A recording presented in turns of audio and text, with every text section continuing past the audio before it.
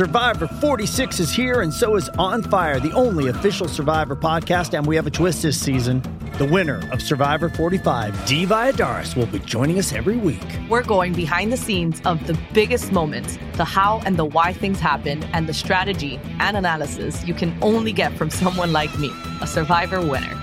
Listen to On Fire, the official Survivor podcast, wherever you get your podcast.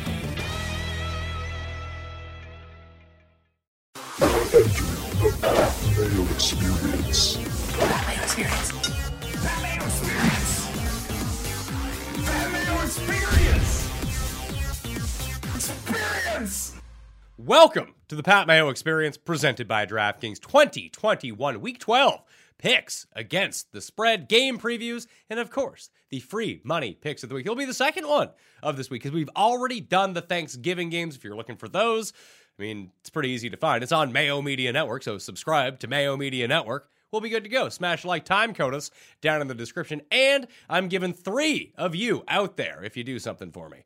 $100 if you can do it. If you win the draw, all you need to do is subscribe to the Pat Mayo Experience on Apple Podcast or on Apple Podcasts. Leave a 5-star review. You can make something up you enjoy about the show, whatever it is. Twitter handle, email in there so I can contact you if you are a winner. And on this show, next week, I will be giving 3 of you $100 cash, no questions asked. Well, I guess the question would be, did you do that? And the answer would be yes, because that's the only way I could have found your name now, isn't it? If you've done it before, you might want to re-up on that one to bump it to the top of the list. If not, you're still qualified for the giveaways anyway, because we always appreciate you leaving these audio reviews. We're making one last push for the end of the year. The Listeners League is for the main slate on DraftKings this week. Link is down in the description. In the newsletter, where you can always find this show link early. And that's especially relevant this week because this show, I mean, you won't know this until you're watching it, but it will not be dropping at the normal time on Wednesday mornings publicly. It'll come out like Wednesday afternoon publicly, but you can still get that link on Tuesday evening if you so demand it by subscribing to the Mayo Media newsletter. Good info in there, good giveaways in there. I suggest you do it. We've already done the recap for the week, Jeff Feinberg, and Tim was the big winner. You were in second, and we're on to week 12 now. But how you feeling? How you feeling about your Chargers not getting that primetime game and getting cursed out of it? Yeah, I don't know. It is what it is. A December game in Cincinnati, maybe it's just better that there's sun during it. I didn't really make much of it, but Tim told me it would happen, and at which point I knew it wouldn't, and it didn't happen. Seeing people complain, though, they really are like have no idea how it works. Like, we're in a very niche bubble that thinks seeing like neutral football fans that like the concept of Burrow and Herbert and this love affair that we have with the NFL draft, that should be at nighttime. It deserves to be at nighttime. Mahomes moves a needle, and it was against Denver. That's like an evergreen matchup for nighttime football. Like, they obviously look at things like market shares and TV and way more than they look at where guys were drafted, I guess. I know I'm saying market share, one team being LA, but you know, we're redheaded stepchild. In that respect, you're like Cincinnati's always like disrespected. The Chargers are like the Jets of LA. I'll go with that, but I think someone else might see that as a hyper insult. Well, I don't know about that. I mean, we'll see. I mean, the two biggest markets, the team that doesn't matter in those markets, that makes a lot of sense to me. But coming in, riding high after having the best week of anyone, it is the Coin. The Coin, rebounding, still ahead of Tim Andercuss in the overall standings. Once again, you can find the cheat sheet in the newsletter as well. But coming off a poll victory from the Thanksgiving show, it is the saddest man on the planet, Tim Andercuss. Tim Andercuss. That's not my name. Before we address that, I just want to say to Jeff, the reason I thought Chargers-Bengals would get the spot is because I thought CBS would protect the Kansas City-Denver game because they've got the late slate this week. It would protect, or that week it would protect it in the 5 o'clock window. That's why I thought you would get Bengals-Chargers, because it would be protected. So I was wrong about that. Well, if people have missed the Thanksgiving show, I would suggest you go watch that first, because there's going to be a lot of in-references to that show in this show. But I played my wife, the clips of you, Tim, and Tim went on this big rant about sitting at dinner tables, and it turns out he eats dinner over the sink. So I think that we're going to host a dinner party, but she's just going to put a chair in front of the sink. That was her suggestion. Look, the both of you came on this podcast when I said that I thought at least 5% of people eat a meal once a month in front of the sink, and you laughed and you mocked and you scorned, and thousands of people voted in that poll. Over 3,000 people cast a ballot. There you have it. And 17% of the people, that's almost 1 in 5, eat a meal over the sink. So, you were all both wrong, Jeffrey and Patrick, by a factor of over 3. So I want you to accept your wrongness and give me the credit I deserve for being a little bit more in tune with the common Joe and the common Jill than you are. And $4 Campbell's Soup wants me to give credit. No. Don't deflect. Don't deflect. Don't try to fight. You can get this. You'll get this. I think a lot of people, I'll give you credit. You deserve credit. Even if I downplayed it to 10%, you still cleared it. I can't take that away from you. I found the poll really intriguing as someone that observed it essentially from its ground floor. And I think I casted the 11th or 12th vote, is that this number essentially held from go. Yeah.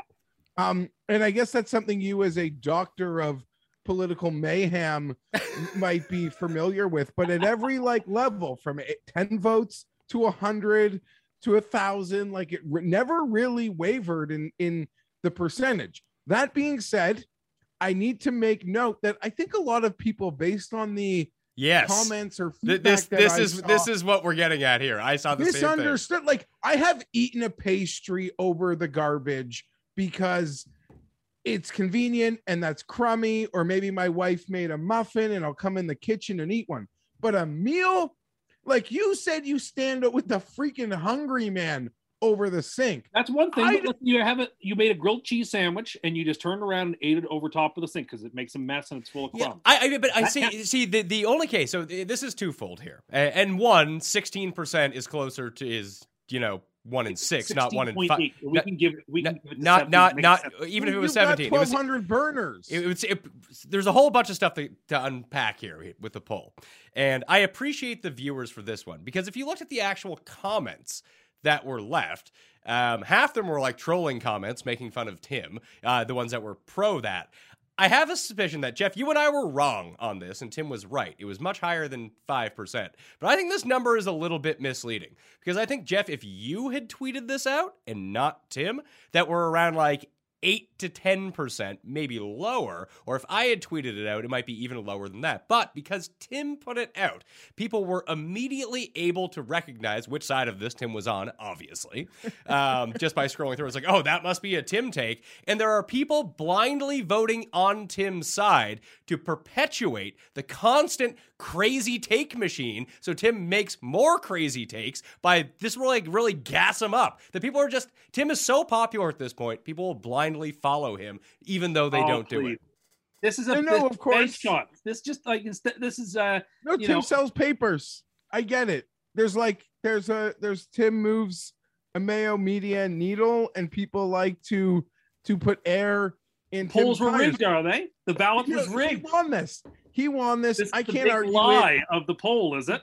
I just need to make a note, Pat, that everybody who a lot of just single men, I think, or people. Cam Stewart's not a single man. Cam is 100% on my side. I gotta ask you, a man of the people. Listen, I love Cam to death. Do you really want to inherit and be compared to his personal living situation? This was the same guy that dropped eggs on the floor and left them there for a day. Well, that's troubling, but you know what? I love Cam, and he's a man of the people too. And he gets it. You make toast in the morning for breakfast, and you eat it over the sink because it makes a ton of mess, and you don't feel like taking it. How is toast so messy for you? I don't understand. Do you eat like this? No, toast can be messy. Thank you, Jeff. What do you mean toast? What do you mean toast can be messy? You like it? Or if you're having a toaster strudel, the stuff falls all over the place. Or the Pop-Tarts with the sprinkles on top that go everywhere that makes a mess. Here's the other part. Here's the other part that I don't understand. I know you own one plate. That's all you own. So I don't get why you would feel, especially if it's like breadcrumbs, that's pretty easy to wash. And washing dishes, really not that big of a deal. But you have a ton of paper plates around as it is. The paper plate. It's just easier to eat it over the. And again, See, this is what you're not understanding. No, here's what I fail to understand when it comes down to all of it. I didn't realize that so many of you out there are dealing with serious issues. And I think you really need to talk to someone about that, because this is behavior. You can get out of this type of behavior. You really can. But you really should talk to someone about it, because, I see it with Tim. You just live kind of these sad lives. You can get yourself out of this situation, though, and be able to sit at a table and eat your food. Yeah, I think people misunderstand that most men live lives of quiet desperation. Okay, yeah, all right. I just didn't realize so many. I just didn't realize there were so many pathetic people out there. Honestly, it's not. I think a lot of people misunderstood. Like, there are many times, more than maybe once a month, where the bottom of a chips bag I will eat over the garbage, right? Or maybe the sink. But that's not a meal over the sink. But if you order pizza in, you're by yourself for the weekend. Pizza. No. I just told you the other. No. Setting up shop. It goes back to the fact that you quite aren't grasping. Might be TV alone, but setting up shop. 20% of the people, I know you think that this is the big lie, and that it was, and they were all rigged, because if I get something, hold on, you get something, but you're already inflating it to it's closer to 15% than 20% for one thing when you look at the totals. 1 in 6. So 1 in 6. So it's already changed from 1 in 5 to 1 in 6. So you're trying to inflate everything with your lies to begin with, and then you have the joke voter. Is essentially what this comes down to. Yeah. You retweeted 3 people who were openly mocking you, and you didn't realize that they were mocking you. I don't think they were mocking. Well, yeah, you didn't think that the Dolphins guy was mocking you either. I don't think he was. Well, that means you have serious mental problems. Oh, no, but here it is. If I think that somebody's doing something to mock me, I get accused of main character syndrome. Oh, you think everybody's out to make fun of you. But then if I say something's being serious, oh, don't you realize that person's trying to mock you? I can't win no matter which way I turn. It would be one thing. It would be one thing. Thank you, Jeff. Yeah, but it's not that he can't win. It's because he lives in an alternate reality. You ask people, and people present to you these facts, and it's not just me doing it. It's, now we're up to 7 people who have commented in on this and trying to figure out what's parody and what's not. 7 people agree it's parody. The other person, you, believes it's not. The 7 people are right, Tim. You're not. You just have no trigger for that. Maybe you just don't see it. I think this has also been a defining factor in why I don't really feel like there's much of a debate in who could be more insane between Tim and I, because I'm self-aware enough to just acknowledge some of the sad realities of my reality. Well, Tim totally lacks the self-awareness required to pick up on some of these things. I don't agree with any of this. Of course you don't. You're living in your truth. Well, the truth is that you were wrong by over a factor of 3 on that poll. That's what's the truth. So less than what you thought a bouquet of roses was worth. Sure, but again, here we go. You're turning the subject matter to a more comfortable ground for you. No, Jeff and I both admitted that we were wrong on the poll. Then why can't we just accept that and then move on instead of turning it then immediately to something else that you can whack me with? Well, because the poll number, the poll true baseline number. That's the whole thing. I'm saying that if we ran this poll not on Tim's account, it would be around 8 to 12%, probably in that range, maybe lower. There were a lot of people out there trying to push push votes against me on this poll. If anything, if the poll's inflated, it's probably inflated in the other direction. That's not true. As a political chaos agent, someone who studies, but we'll get our polling expert in on this to see what they have to say about whether the legitimacy of how the results of this, what the margin of error, let's say, in this poll coming in would be, because I would feel that it's very high. Okay. Well, I don't think that it would be that high beyond the normal, 19 times out of 20 correct. That's because I like where I'm standing with. Well, of course you do, but that's not good news for you. Every time you think you have a good grasp on things, it goes tits up. That's what you say. You're just annoyed. When was again, when was the last time that you felt really good about something and then it continued to happen? I don't know. I'm sure there were examples of it. Most people have like very distinct examples in their life of when this happens. You give me one. I mean, I was right about last year's Super Bowl. Okay, so we are almost a calendar year removed from that. I liked Hideki to win the Players. Well, that was 2 years ago. That was 3 years ago, and he didn't fucking win. He won. That counts. I can tell you what he called correctly.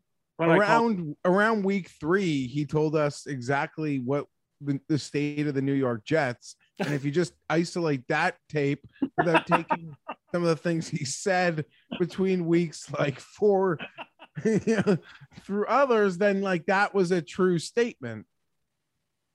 Okay. No, I mean, whatever. So I'm feeling good about it. All I want to tell people out there, very seriously, if you voted yes in that poll with Tim and you're watching the show right now, I can hear you, but there's other people that can hear you too. 1-800-273-TALK, 24-hour crisis hotline. They will be able to listen to you and you can express all your feelings to them. I suggest very much so, especially because it's the holiday season that you should really call that number. So we should move on to the games. Tampa Bay at Indianapolis. Indianapolis, favored. Actually, not favored. They're 2.5-point underdogs at home. It's a weird number, isn't it, Jeff? Like, considering, this is after the Monday Night Football game. The Buccaneers won in prime time covered in prime time for the first time in ages. And now we have the Colts coming in, riding high, obviously. But do we think that Tampa's defensive line is so banged up at this point that they're like tremendous run defense has no shot of slowing down Jonathan Taylor? Because it seems like Tampa's a significantly better team. Maybe I'm reading that wrong. I mean, I guess Vita Vea being out still is a bit of a blow there, but they're so deep up front with Sue, among other people. If you are wondering, this line was 3.5 last week, Pat. So the fact that it went right through to 2.5, like that's more, that's a significant movement, I guess. It crossed the key number.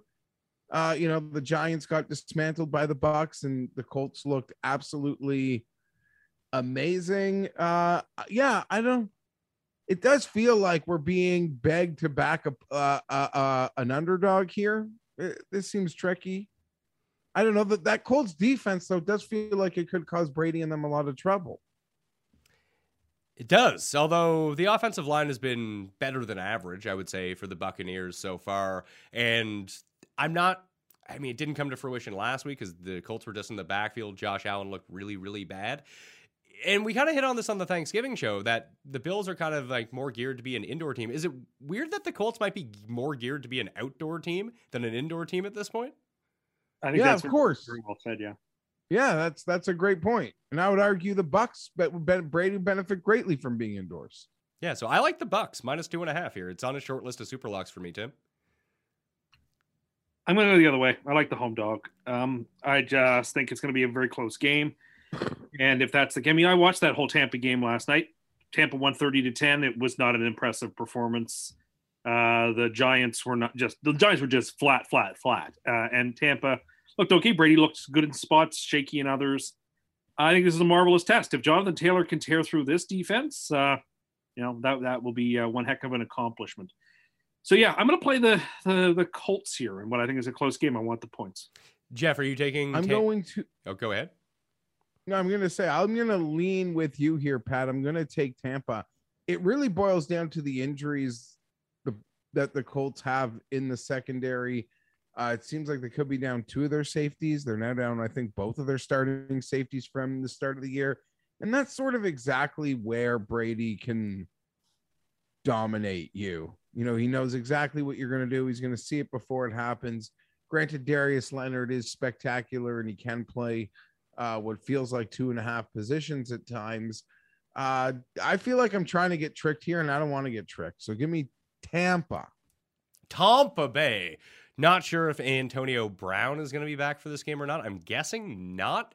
probably just hold him like they're coasting to the playoffs at this point. So keep him out as long as possible to make sure that he's 100% by the time that the games really start to matter in this circumstance. You already got Gronk back as well, so they're starting to get a little bit closer to full strength. Once if they can get the secondary back towards the end of the year and get them some get some conditioning reps at least, they should be fine in this spot. So Tampa for you and I, Indianapolis for Cust and the coin. Here's the primetime game, the main screen game, Tim. Jets at Texans. Here we go. Texans are only favored by 2.5 points in this game. 45 is the over-under. Am I safe to guess that Flacco is going to play quarterback? We don't know. They're holding their cards pretty close to the chest. We don't know who's going to play. Either which way, let's be honest, you've got to play the Jets here. You can't lay points with the Texans. I get not betting the game at all because, these are two terrible, terrible teams, but you can't play the Texans here. We're going to tease the Jets up because even if the Jets lose this game, and they could, they're the Jets. They could lose this game. They're not going to lose by double digits to the Texans. I just don't think that's on the cards. The over-under is way too high. That I don't imagine this game getting over 45. I mean, if Zach plays, he's got a bit of a chance. Elijah Moore has looked fantastic the last few weeks, so maybe he and Zach Wilson get something going. But Michael Carter is out for the Jets and the Texans. The Texans just don't have a whole lot going on the offensive side of the ball. So, really, really like the under in this game, and I will play the Jets, and we'll tease the Jets up to 9.5 because they're the first leg of a 5-team 7-point teaser. 7-point teaser this week. I'm curious to see why it's a 7-point teaser and not the 6.5 or the 6. Well, you'll see. I think I have the game in my mind looking at the sheet of why it's going to end up being on that number. I think the biggest bet in this game, depending on what the number opens at, is Ty Johnson over receptions with Michael Carter out. That seems just like even if it's 4.5, the over probably still hits when that comes down to it. I like the Texans here, Jeff. The Texans have looked better. Their defense looks pretty good. The way that Tim talked about the Jets defense through 3 weeks of the season before they were the worst unit in all of football, the Texans have kind of rounded into that team. Their pass rush is now top 10 in the league. It continues to get better. They rocked. Basically what we said about that game last week actually came to fruition, where if the Texans can just get up early, they can kind of put Tennessee in a bad hole because they'll be able to get into that backfield because the offensive line for the Titans is so bad at pass blocking that if they can't effectively run the ball or just not able to because of the score, all of a sudden you got a problem on your hands. Well, the Jets can't block, and Joe Flacco is horrible. Zach Wilson's even worse, and Mike White is probably the best of the bunch, but apparently he's no longer eligible to be playing for the Jets. Maybe Josh Johnson can play. He's their second best quarterback. But the Texans are going to be in the backfield without blitzing this entire game. So I don't even really know how they're going to end up scoring points. The Texans defense to me at this point, and maybe it's a bit of a different situation because the corners on the Dolphins are so much better that maybe the Jets can have an opportunity there to just kind of chuck the ball up and let their guys go make some plays. But I just think that the time in the backfield for Flacco is going to be a whole lot less for the Texans. He's going to have to face more people in coverage. So the Texans are 1-0 as a favorite against the spread so far this season. I say they make it 2-0 against the spread. Defensive scores or some sort of goofy turnover I can see for the Texans, and Tyrod's just going to run wild over these guys. That's exactly what's going to happen. Tim, you can watch Brendan Cooks on your fantasy team score all the points against your favorite team. Phenomenal. I can't wait. This game will not be on the main screen on Sunday. Maybe we'll have to put it there. No, there's good games this week. I don't want to watch this. I mean, I want to watch this game because I'm masochistic, but I don't want everyone else to have to endure it. Jeff, is there any better betting situation in football than betting on about the Jets with Tim when they're coming off one of these big wins? As devotees of the show will remember, maybe you do too, I don't know. But Tim gave me 2-1 on a Dolphins anytime straight up win against the Jets this season after they beat the Bengals. Go ahead, get your laughs in. That's fine. Oh, you're sick. You're sick, and you lack the self-awareness I was talking about. Yeah. You're just pushing that line, Jeff, because you know that you're going to get 30 to 40 to 50% of the vote. And you're out there like a spin doctor after a debate, just trying to spin the narrative in your direction. I know what you're doing. Please. You're so goddamn insane. Oh, yes. You're the one who brought it up. You're the one thinking about it all the time. You just said something. I don't know what you're even talking about. Yeah, okay. What are you talking about it all the time? You brought it up unsolicited today. Unsolicited. Because you're saying insane things and you're not even self-aware enough You to say realize things all the time. Here's the thing. You're not even self-aware enough to think you're like the slightest. Like you think everything you do is right and normal. Well, if I taught didn't you by think what your grandma. If I didn't think what I was doing was right, I wouldn't do it.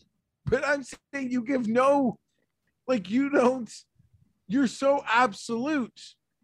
Like you don't even give any credence. Like maybe I'm, like you're like, no, I'm so not insane. I could never be insane. No, I couldn't. Everything I do is normal. Normal to me. Hey, that's fine. I don't know. I now like what am I supposed to talk about this game now? You just wasted my time to talk about the game. I like that Rex and Salah seem to have squashed their beef a little bit. So good for you on that. Seems like they had a conversation. I'm going to make a revolting bet. That's picking the Texans laying points, needing the Texans to win by what might be a field goal or more by the time the game kicks off. I don't think so, because this game was at 3 for the Texans and it's down to 2.5. If Flacco plays, I'd be less confident in the Texans. I feel like he could just dissect it and make it work. Okay. Zach would be way more of a wild card. I know what Paul is up to. Paul just tweeted out himself whether anyone eats meals over the sink at least once a month, over 10 minutes ago. And guess what? The vote is 82 to 18, the exact same ratio as my. I don't know why Paul's trying so hard. The exact same ratio. How many votes are in that? You're going to allow Tim to just gloat again? 200 votes. But again, it's the same thing as Jeff said. That percentage has held no matter what the amount of votes have been. Well, add more, I guess. 20% of the people eat a meal over a sink once a month. That's who we are. I gave out that mental health line crisis number just in case that number is accurate, because I'm worried about people. Unlike you, who think this is normal behavior.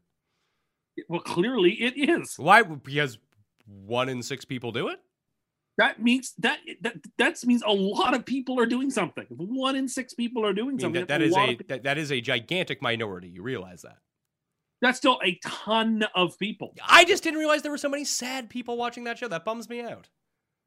What doesn't bother me? It validates me. Well, how does that validate you that 85% of people disagree with you? Oh, well, that I'm used to. But the fact that you guys are so certain of it. You just want to employ sad people, but you don't want them to be watching also. Yeah, well, I mean, it's part of the fun of the entire thing. So you're taking Houston, correct? Yeah, I don't know, the battle for second overall, right, Tim? Yeah, that's right. With the Lions being in a really good shape for the first pick, the Jets having right now number 2 and number 5, feeling pretty good about things. Oh, Tim, you got breaking news? I do indeed. Zach Wilson will be under center for the New York Jets this Sunday. Great, which is great. If he gets to play the Texans and if he tears them up, I'll be very excited. Either way, I'm glad to see him back after a brief hiatus. This is a great spot for him to come back. A brief hiatus? He was supposed to be out 2 to 4 weeks. Last week was week 5. He was just too big of a chicken to play Tua. You wanted him to be 100% healthy before he came back. He's now obviously 100% healthy. I look forward to seeing him play well. I mean, this year is all about next year.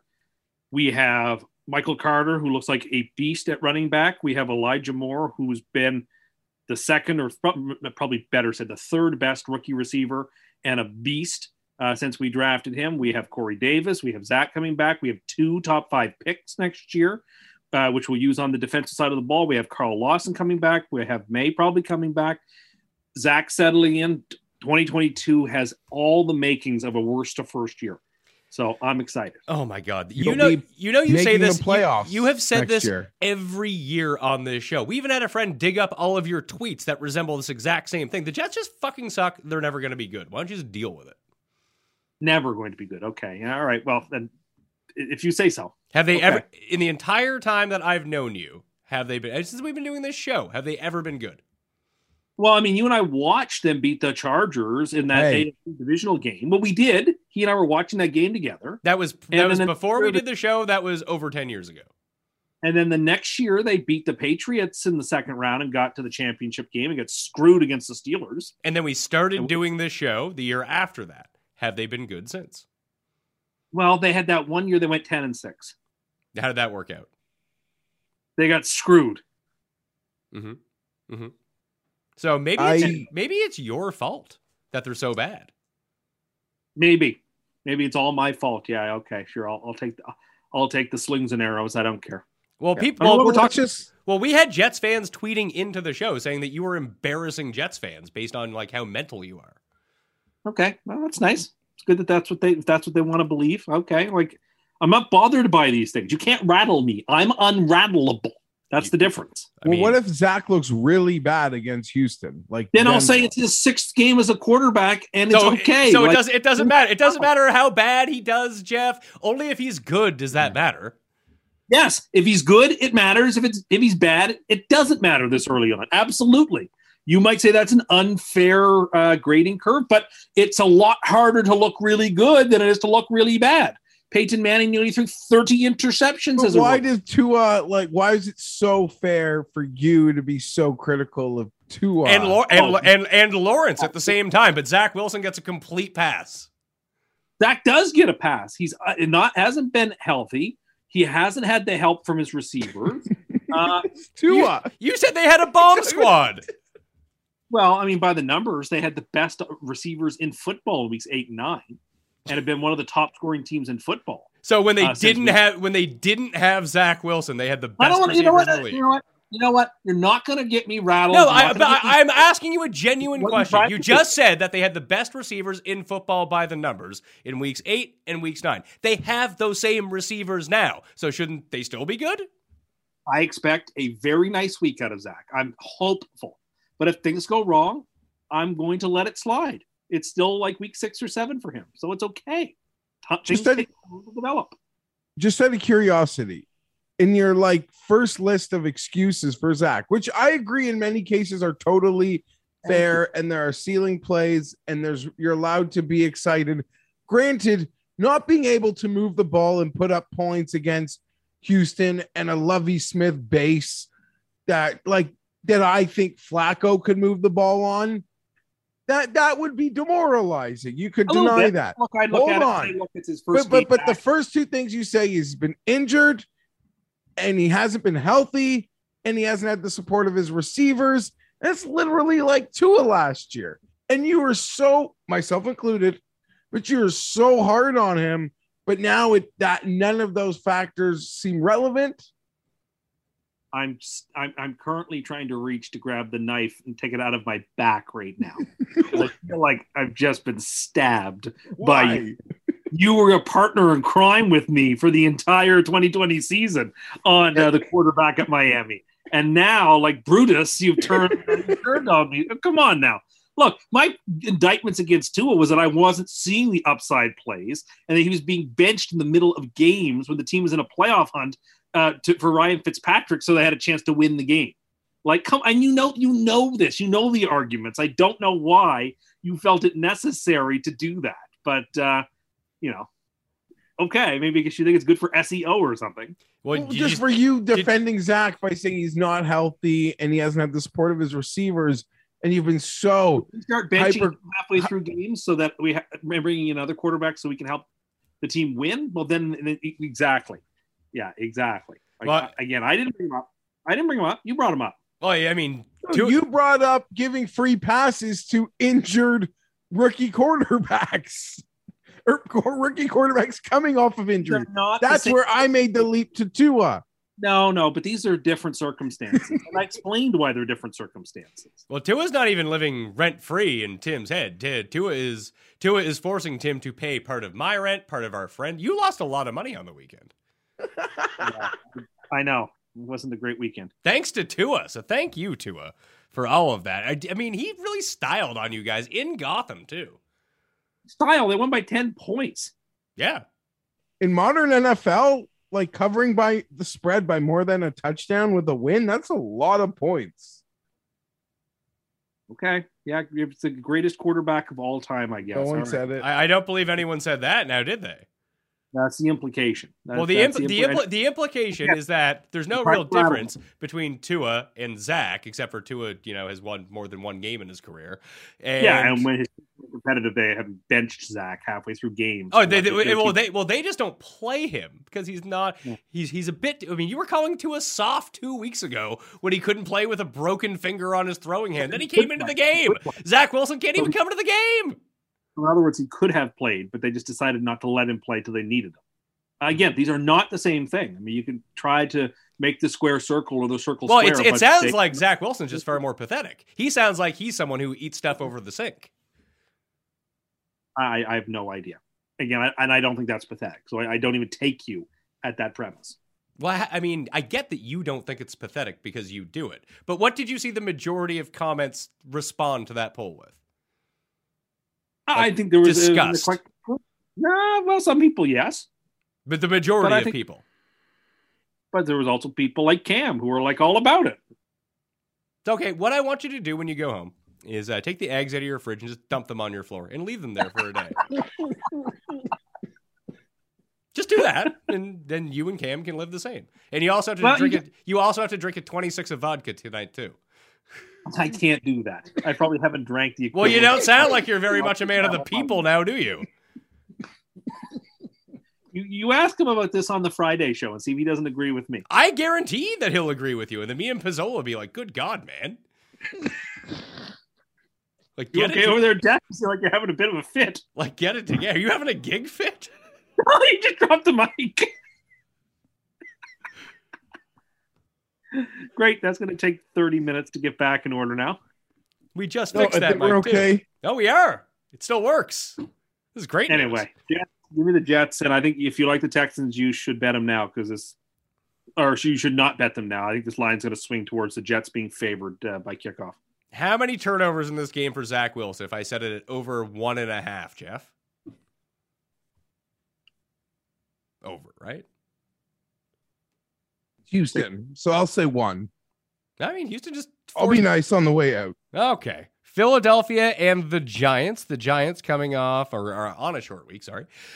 Coming off a shellacking on Monday night. The Eagles are like the new hot team. All I've really seen about the Eagles this week are 2 things, Tim. 1, Jalen Hurts is now the number 1 fantasy quarterback in total points on the season. Number 2, a breakdown of the rest of the season's schedule. People are doing with Philly like you did with the Jets 3 weeks ago. And they're just giving them wins all the way down the stretch and saying, you know what? Not a bad Super Bowl bet at 80-1. It looks like they're going to make the playoffs. I don't want to say that the Eagles are going to outright lose to the Giants, but that 3.5, I feel like that half's going to get people here. I'm taking the Giants at home. It's just a bit of a case of one team is just being pumped up way too much on one side. Jason Garrett was just fired. I know that Freddie Kitchens is stepping in, but that seems like lateral at worst. So I don't think that's true. Freddie Kitchens, when he was an offensive coordinator in Cleveland, before he got the head coaching job, was actually a reasonable offensive coordinator. I'm with you. I'm not teasing the Giants up because the Giants, I don't trust them at all, but I'm going to take the home dog in division here. I think that's the way to play this game. I think we're reading the same tea leaves here. Jeff? It's hard not. I mean, I love Jalen so much, but I guess the Giants just being at a total nut low. What an embarrassing scene on Monday night. Some of the cut-ups from that game, like 3 receivers in like a 3-yard window of each other on 3rd down. Total shit show. Well, that's a great. I thought that was a great strategy because you just throw it in that direction. It's like, what was it? 500 up. You just have enough people in that one space, and hopefully one of your guys comes down with it. That's a savvy move on their part. I guess, but unfortunately on that play, a 3-man rush beat a 5-man front and got right into Jones's face. But it does seem like the smart play. I don't know if it's the narrative play, but the smart side this week does appear to be on the Giants. And I will like to say, well, Pat, I think you see yourself as a Saints whisperer and you finally got God and no reason to not feel confidence in being able to predict the Saints, and I think you'll be right. Or I guess, I don't know. I think you were right. Speaking as that game may have already happened. I see myself as an Eagle whisperer. I'll take the Giants plus 3.5. Late game, 4-quarter game, real just weird NFC East football game. Probably even coming down to a kick. So I'm going to take the 3 and the hook. All right, so round of Giants. Not the coin, though. The coin is going to stick with Philadelphia in this game. Carolina at Miami. Miami is a 2-point dog at home. 43.5 is the over-under. This one is tricky for me because it really feels like Carolina is by far the superior team, especially at what they do well versus what Miami does well. And what I mean by that is the Dolphins' corners are excellent. That doesn't really make that huge of a difference when you're playing Cam. Like, this is going to be a very run-heavy game, a lot of short throws, a lot of stuff over the middle, a lot of misdirection, a lot of Christian McCaffrey. The run defense is pretty good for the Dolphins, but McCaffrey's going to be able to be utilized out of the backfield and in the flats, and that's really where the Dolphins are weak. So, they're going to sacrifice Robbie Anderson to run 9s down the sidelines. Great. I mean, that's him getting 0 would be like what he does every week. So, not that big of a deal. And when you look at what Carolina does well defensively, yeah, they're getting healthier in the secondary. Gilmore's been really good for them. But at the same time, and they do have some spots like deeper in the secondary, and that's just not really where the Dolphins are going to attack you because there's still no Parker. There's still no Fuller. It's going to be a lot of short passes. And the offensive line, well, it did hold up pretty well against the Jets. It wasn't immaculate by any means. Like, there were stretches of that game when we were watching it, Tim, where the Jets were into his face the entire time. He got the ball out pretty quickly, and when they were able to find the right rhythms, they were able to do really well. And they finally sucked them in for that deep throw, and just Mac Hollins was wide open down the field. The Carolina pass rush is still pretty good, and Miami's offensive line is still one of the worst units in all of football. I just think when you look at the line of scrimmage, if Miami's going to have to blitz the shit out of Carolina, but that works a lot worse when the team is primarily going to try to run the ball and when you can run RPOs out of the backfield. So I just think, like, styles make fights. I think this is a great matchup for Carolina. I like them -2 here. This could be super lock. I agree with everything you said. Yeah. And specifically how those styles can make fights and how good they can be with the quick passing game or that RPO game.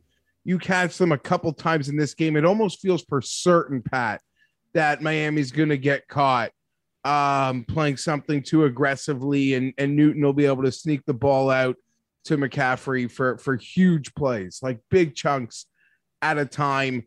Great point with the corners there. I guess to play off the joke, the dream is going to finally die for the Dolphins this week. So Tim can stop complaining about articles that point to their 0.9% chance of a postseason spot.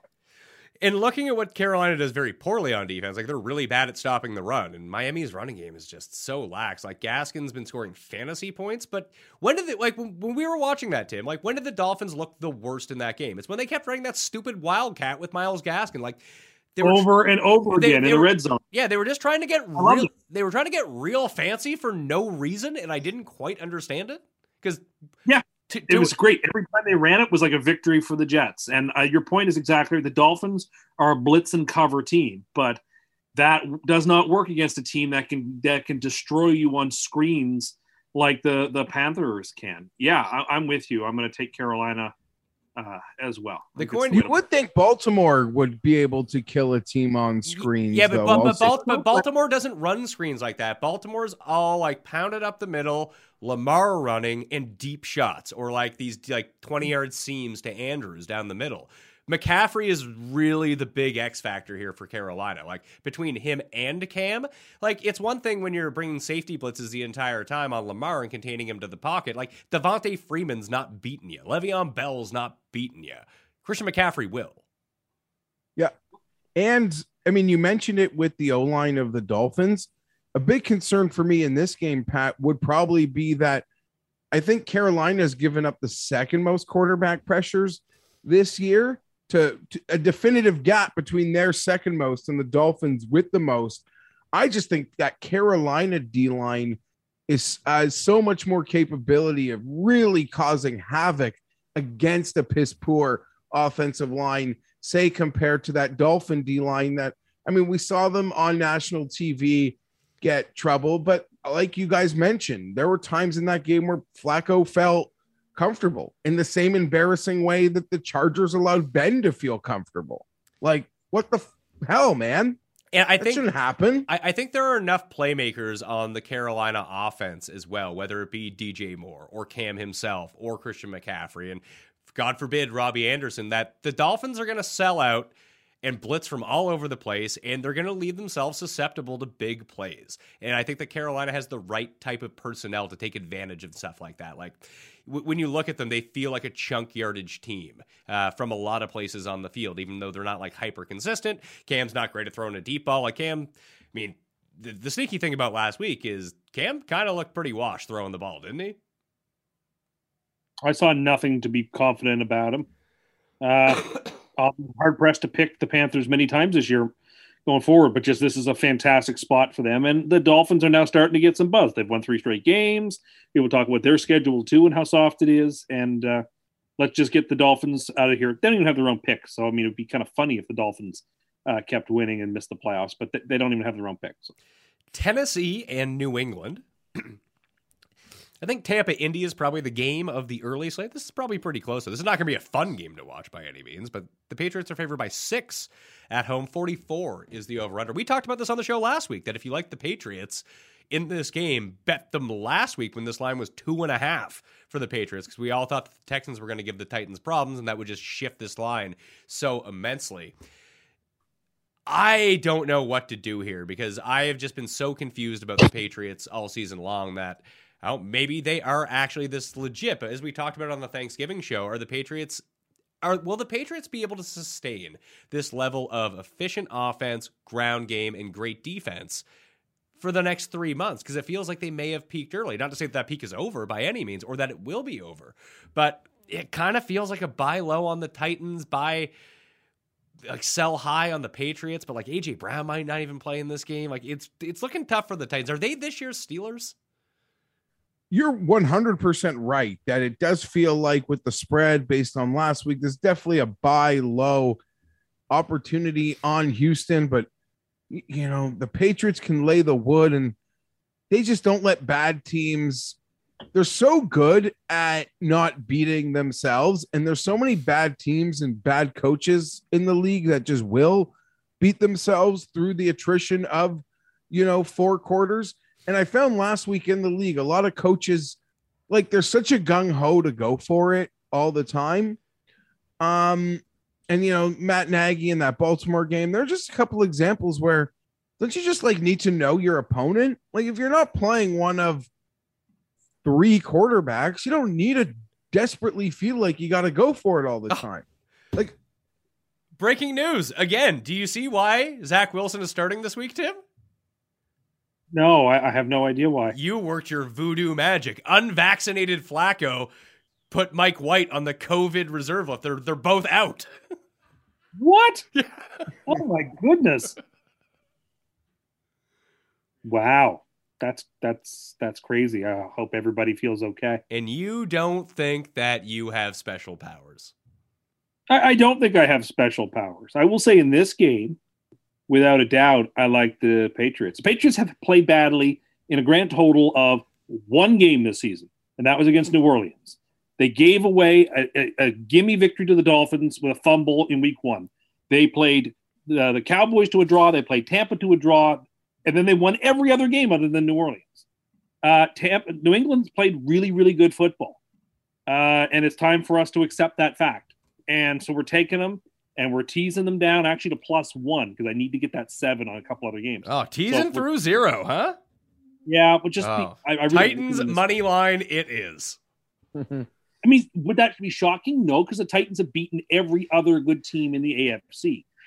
They still have a game lead on everybody. If they were to win this game, then they basically would have a 2.5 game lead over everybody, or a 1.5 lead over everybody with all these head-to-head wins. Yeah, but they have an unfortunate situation coming up where they still have to play the Jags and the Texans again, games they're guaranteed to lose.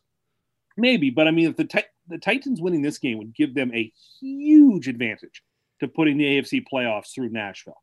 It would be a big, big, big win if they were to have it, but I don't think they're going to. I don't see them being able to get through the Patriots. The Patriots don't do anything poorly. And as long as they don't beat themselves, I really like New England here. Really, really like them. Per the numbers, New England's the best team in football right now. I believe it. I believe it. At least the best team in the AFC. I think there are NFC teams that are better, but I can get behind it. I understand it. Yeah, by the numbers, the top 4 teams in football are the Patriots, Rams, Cowboys, and Bucks. And then there's like a drop-off after that. But I'm just going to say, like, I think Tennessee wins this game. I don't have a ton of reason why, but they tend to up their game. Again, Vrabel knows how the Patriots want to run on offense. He understands their defense probably better than any other coach in the league. Tennessee has given the Patriots problems. I think like the talent gap between where the teams are at right now heavily favors the Patriots. It's just more of a spot type game, and where the past 2 weeks all we've seen are the teams that they're awesome and they just go down in flames. It's like, that's fair. That's a fair point. I will probably just put a sprinkle of the money line on this, but I'm gonna wait because this is not staying at 6. People are just gonna hammer the Patriots all week. It's probably gonna be the biggest one side of any game this week, I think, because it is the biggest spread. This is going to be the Survivor pick if people are still left in Survivor, being the biggest spread outside of the Cowboys on Thanksgiving. This is the same Tennessee unit that just beat the Rams 2 weeks ago, like in the post-Derrick Henry. I think A.J. Brown has to play in this game for them to have like a realistic chance, but again, that is the exact same squad that beat the Rams 2 weeks ago. And now just because they lost to the Texans, they're absolute garbage. I just see the pendulum swinging back the other way. I'll take the Texans +6, Jeff. Guaranteed there's line value on the Texans. Titans. You both said Texans. Well, the Texans gave the Patriots a pretty good run. Yeah, that was really not a good game. That was a Patriots got away with. The Patriots got away with one in that game, or Tim. That's fair.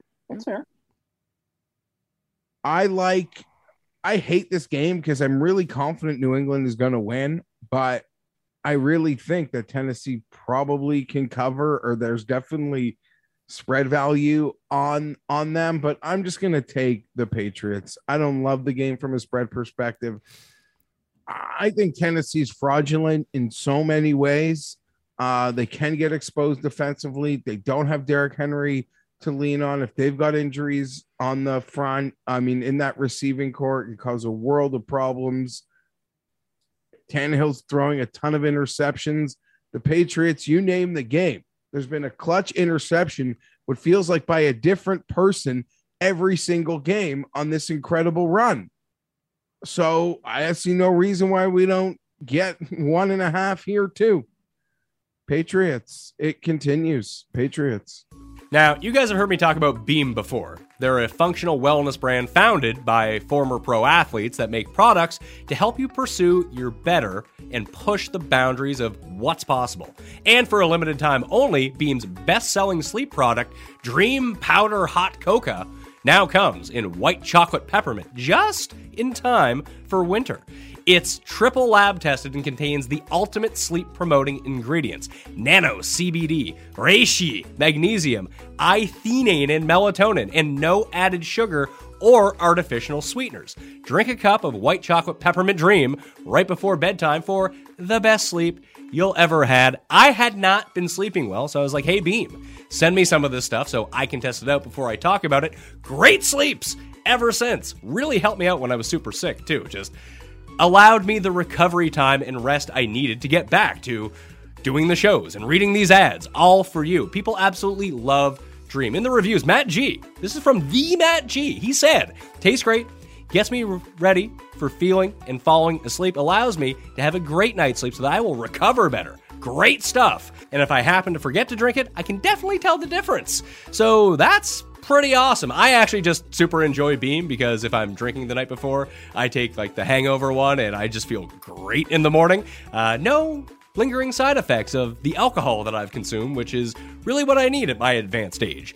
White chocolate peppermint Dream only lasts for a limited time, so get it while it's hot Great news! If you subscribe now, you can take advantage of Beam's best sale of the year for Black Friday and Cyber Monday. You'll get 40% off the first 3 months of Peppermint Dream subscription, plus a free mug and frother, or 20% off a one-time purchase. Again, this is Beam's biggest offer of the year, and just like this new flavor, it won't last long. Head to beamorganics.com/mayo. That's BEAM organics.com/mayo for 40% off the first 3 months of a Peppermint Dream subscription, plus a free mug and frother, or 20% off a one-time purchase. Pause or cancel at any time. Even though you're far from ordinary, the truth is that ED is really common. In fact, 52% of guys age 40 to 70 experience some form of erectile dysfunction. And the benefits of ED treatment can help you reconnect with your partner and, here's the good part, rediscover the joy of sex. Roman's system is completely confidential and totally discreet. No big logos or labels on the packages. With Roman, you can get a free online evaluation and ongoing care for erectile dysfunction, all from the comfort and privacy of your home. A U.S. licensed healthcare professional will work with you to find the best treatment plan. If medication is appropriate, it ships to you free with 2-day shipping. The whole process is straightforward, convenient, and discreet. Getting started? Also simple. Just go to GetRoman.com/mayo and complete an online visit. Go to GetRoman.com/mayo today, and if you're prescribed, get $15 off your first month of ED treatment. Make sure you're ready to have confidence and control this fall. Roman ready. Pittsburgh at Cincinnati. Is this a loser leaves town match with the Cincinnati now favored by 4 points at home and a 45.5 over under? No, both teams. I mean, the Steelers are 5-3-1, 5-4-1, and the Bengals are 6-4. Yeah, no. Both teams could lose and still make the playoffs, without much difficulty. I'm taking the Steelers here. I don't think the Bengals are beating them twice. And even if they do, I think it's going to be very close. Steelers have been playing close games. The Steelers are, despite having all these problems and Ben being dust, they nevertheless are competitive against the bad teams and the good teams. And yeah, I think 4 points is too many points. I think there's definite value on Pittsburgh. I think it might be my favorite spread of the week. We're teasing the Steelers up to get them to 11. They're healthy, right? Like I saw today, Watt, Hayden, Fitzpatrick, they're supposed to get them back for this one. They're a formidable team. Chargers probably don't win that game if those 3 guys are playing. They were so into their bag of tricks. Well, I don't even mean that. I mean, a great interception that set up a short field off the deflected ball and the block punt to like the 3, set up 2 really short fields and didn't have to eat much clock and led to touchdowns, set that thing up. But they were so shorthanded on defense that when you're into that string of player on your defense for 90% of teams, like they're so conscious of their responsibility. Like, hey, my responsibility is Keenan Allen or this or that, like Mike Williams or this specific area. Like they're so hyper-focused on that job that they just totally forgot, like weren't capable of handling Herbert running the ball. Like if Minka's there, if Joe Hayden's there, they're able to do a high leverage job and sort of hold their position in supporting of not letting a quarterback do what Herbert did. I was so impressed by Pittsburgh to be that deep on the depth chart. And if anything, they showed us, like up until that last minute, we weren't getting Ben to the ground, which was really frustrating. I think this game comes down to the end, a classic little North tilt, 4.5. There's the outright win, and there's 4 points of leverage on the Bengals winning the game. Those guys being healthy, to my understanding, are not healthy playing, makes me pick the Steelers. But that Sunday night could have also been a mirage for the Steelers because I do believe they're shit. And obviously they played well against the Chargers, where they could just go back to being a mirage team that gained really cool public perception from how they finished that fourth quarter. Like that fourth quarter is what's living in people's minds more so than probably the shit that the Steelers did in the previous couple weeks, if that makes any sense. That's exactly what I'm thinking. That's why I like Cincinnati here. And there's one part, it's not like the Chargers had problems scoring on the Steelers, but the one part of the field where, regardless of whether they're healthy or not, that Pittsburgh really does struggle, and they haven't really played any teams that can take advantage of this lately, is they're bad in the back end, like really bad. You can get them deep, and it feels like that's what the Bengals want to do. Like, Jamar Chase hasn't really been good since Tim actually started playing him on his fantasy team, but this feels like the week where Chase just goes bananas on someone. This feels like the 150-yard Jamar Chase game. Because if they don't get one of these like deep performances, because again, that's how you want to beat the Steelers, these not necessarily quick strikes, but just bomb it. Just bomb it deep. You have the guys who can go catch it and take off. And I think that's a big advantage for the Steelers here, because the two teams in the AFC North that have really bad back ends have both been gotten by the Bengals, Pittsburgh and Baltimore. The Browns have a really good back end, and Cincinnati couldn't do anything against them. So I think that weirdly, Cincinnati may not be as good as the Browns when they face each other, but against these two teams in particular, Baltimore and Pittsburgh, I think that stylistically they do match up offensively really well. Can they hold on defense? And it's like a whack-a-mole with Cincinnati's defense. Either they're good one week or they're really bad one week. It's really hard to predict. And listen, I'm not really buying into how great the Steelers' offense is. I think that Ben can use some veteran guile against them, but if the game plan isn't run Joe Mixon 30 times up the gut for 2 yards a pop, and they really do pass over expectation, throw deep, I think they have this game handily. So I really like the Bengals -4. Tim, going back to the Titans game for a second, do you have a prediction on an Adrian Peterson stat line? Because you were telling us about him last week. You were pumped for AP. Yeah, I'm not pumped for him this week at all. I think the Patriots will prevent him from doing anything important. Do you think it's a detriment to have Adrian Peterson on the field for the Titans? Yeah, I don't think he helps them. Well, I mean, he's not low to the ground. Good news. Adrian Peterson cut by the Titans. Is that so? Well, that makes a lot of sense.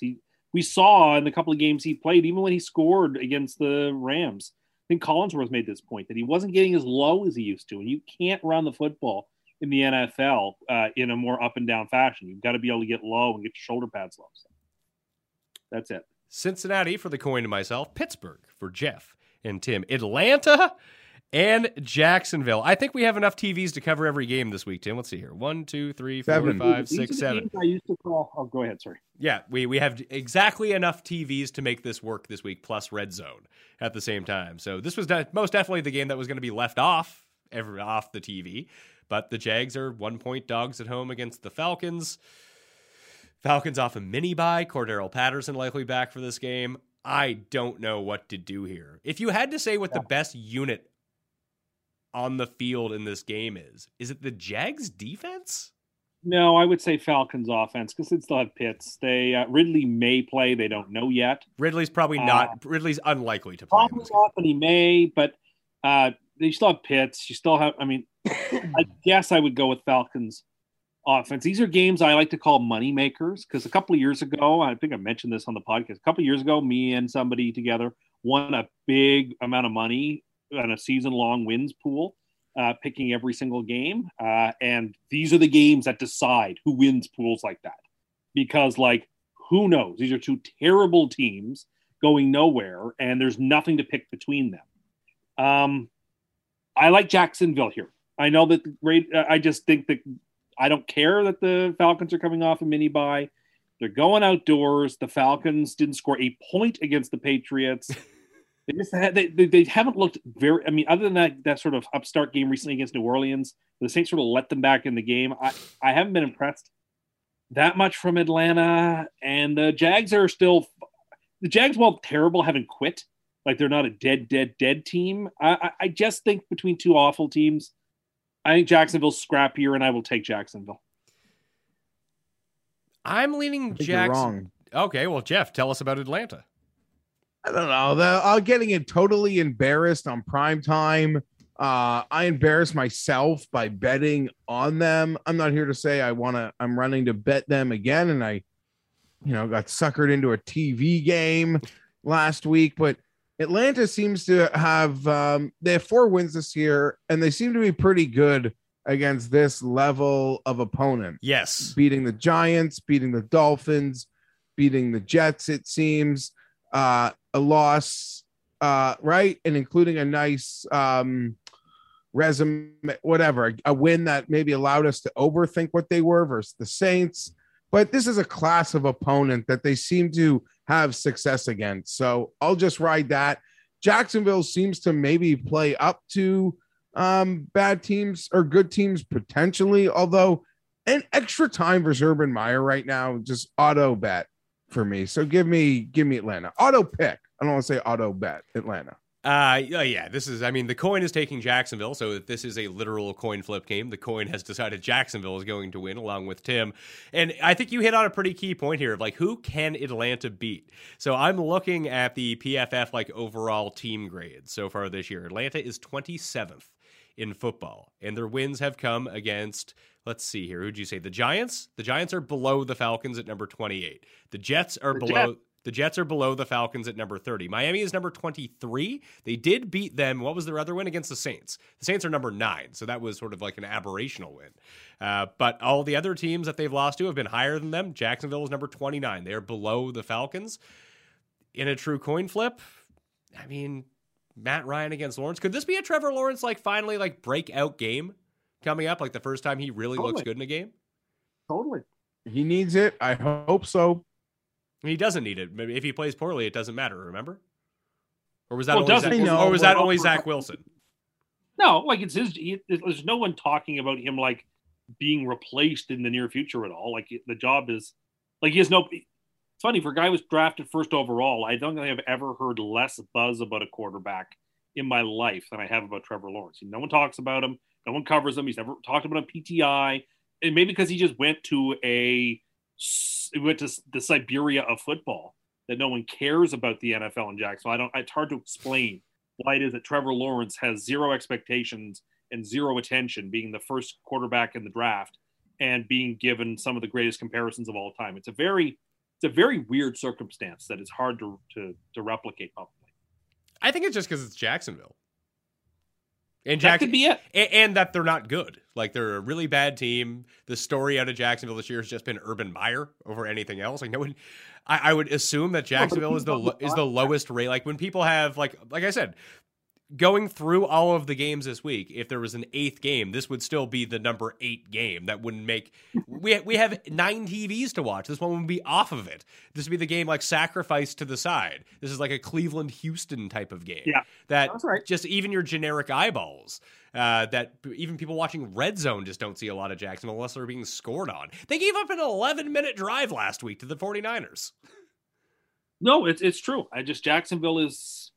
It's strange. You would think that if anything could inject life and interest into them, it would be this allegedly transformational quarterback, but that has not come to pass. Jamal Agnew out for the season for them, too. He was like their one spark. I think this comes down to one of the main things that I always try to do. I think that Atlanta's probably the right side in this game, but I have noticed that Jacksonville's defense has been pretty good. Even last week, like, they couldn't do anything on offense against the 49ers. They really made the 49ers scored points, obviously, but they made them earn it every single time. Like, that 11-minute drive ended in a field goal. And I just don't think that Atlanta has the chain-moving ability that San Francisco has. Like, they have too many 3-and-outs. Like, you're going to give Jacksonville enough shots to score points in this game that I think that they'll come through. Maybe they won't miss 3 field goals on one drive, which...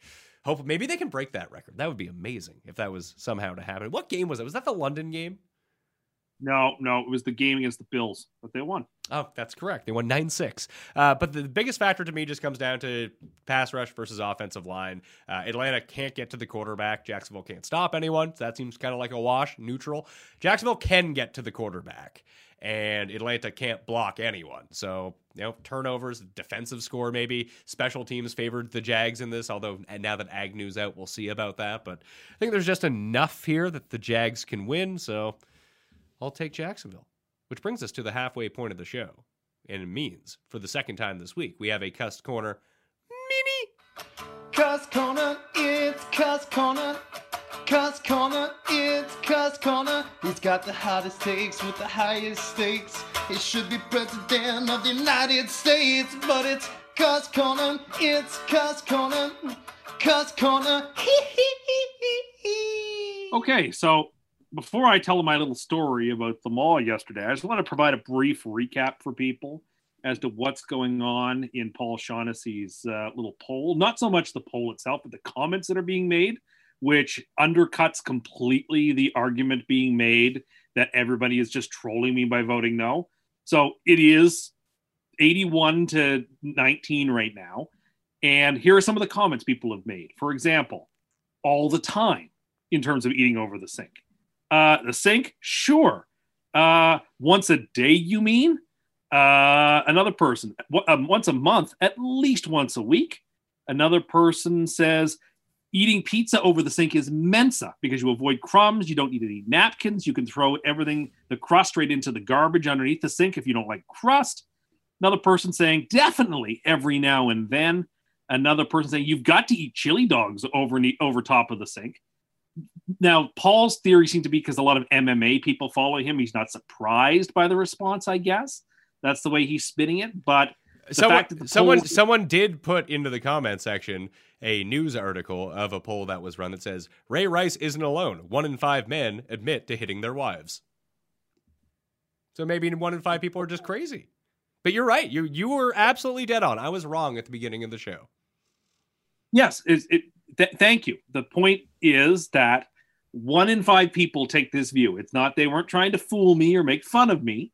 And Paul's sort of scientific experiment, sort of like a trying to test it again to make sure that it's correct, proves that it wasn't a troll job. 1 in 5 people eat a meal at least once a month over the sink. Thank you, Paul, for running this experiment that we could test. I think we got a more objective view at this.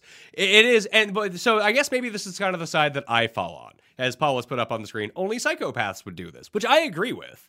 Well, it just seems like anyone who doesn't eat over the sink views it as being one of the lowest things that you can do. That may be the case, because obviously 80% of people are voting no. So 4 in 5 people are aghast at what's being said, that they're not aware that 1 in every 5 people, 1 in every 6 people do this. Now, you think there's like a crazy ratio in this world of 20%. I think that's too high. But anyway. I did click on a few of these people's names and in their Twitter bios. Do you know what they have? They have that QAnon, Wago, whatever it is.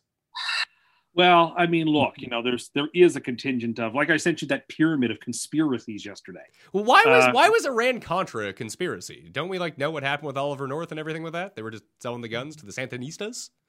Yeah, I'm not quite sure why Iran-Contra was on there. I'm also not quite old enough to have been deep in the weeds on Iran-Contra. So I know the basic story of it, but I don't know all the ins and outs of it. But yeah, I mean, look, there is a contingent of crazy people or violent people or menacing people.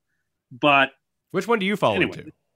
Being one none of them. I'm normal. Well, you're the 1 in 5. Which of those subcategories do you fall into? Probably crazy, right?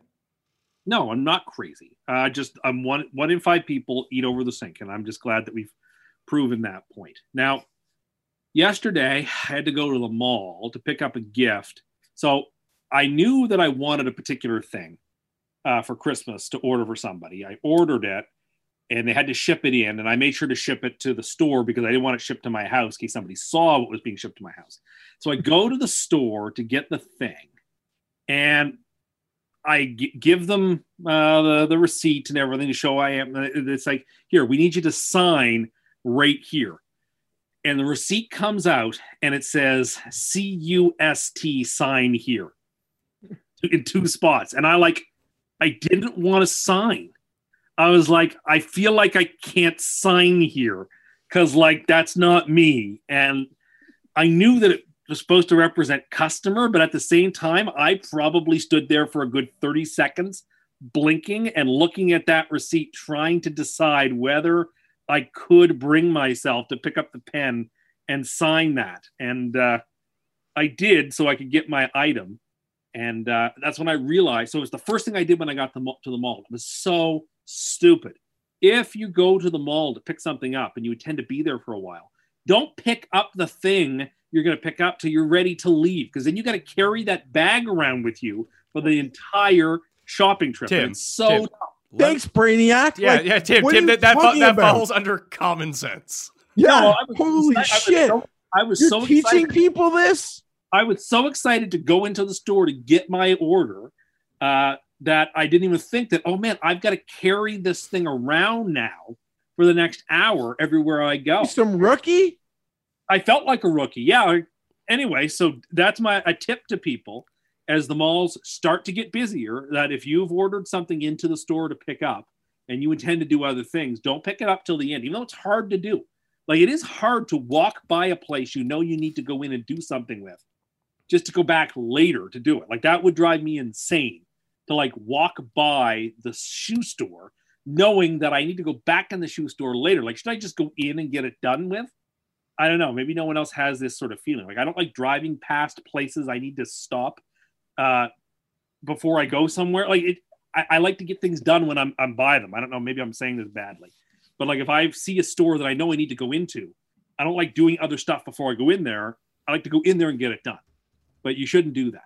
That's a tip for the people. Cool story. So you saw the word cussed on a receipt and then stood there open mouth and blinking. Living the gimmick. In the middle of a store. And you, to quote you from earlier, I'm unrattleable. True or false? Well, I was just collecting myself. You sound like that because you were too fucking rattled. I was like, I didn't expect to see that. I was like, okay, what do I do here? I guess I've got to sign, because I couldn't explain to the person why I wouldn't want to sign. That would be crazy. But like, it felt wrong to sign too. I don't know.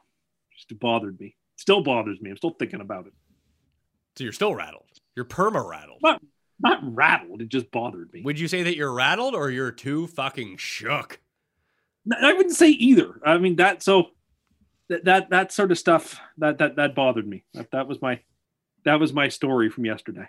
Imagine being so soft that you can't walk by a store in the same mall that you're going to be remaining in and not feel like you need to pick up something. Like, I don't know, man.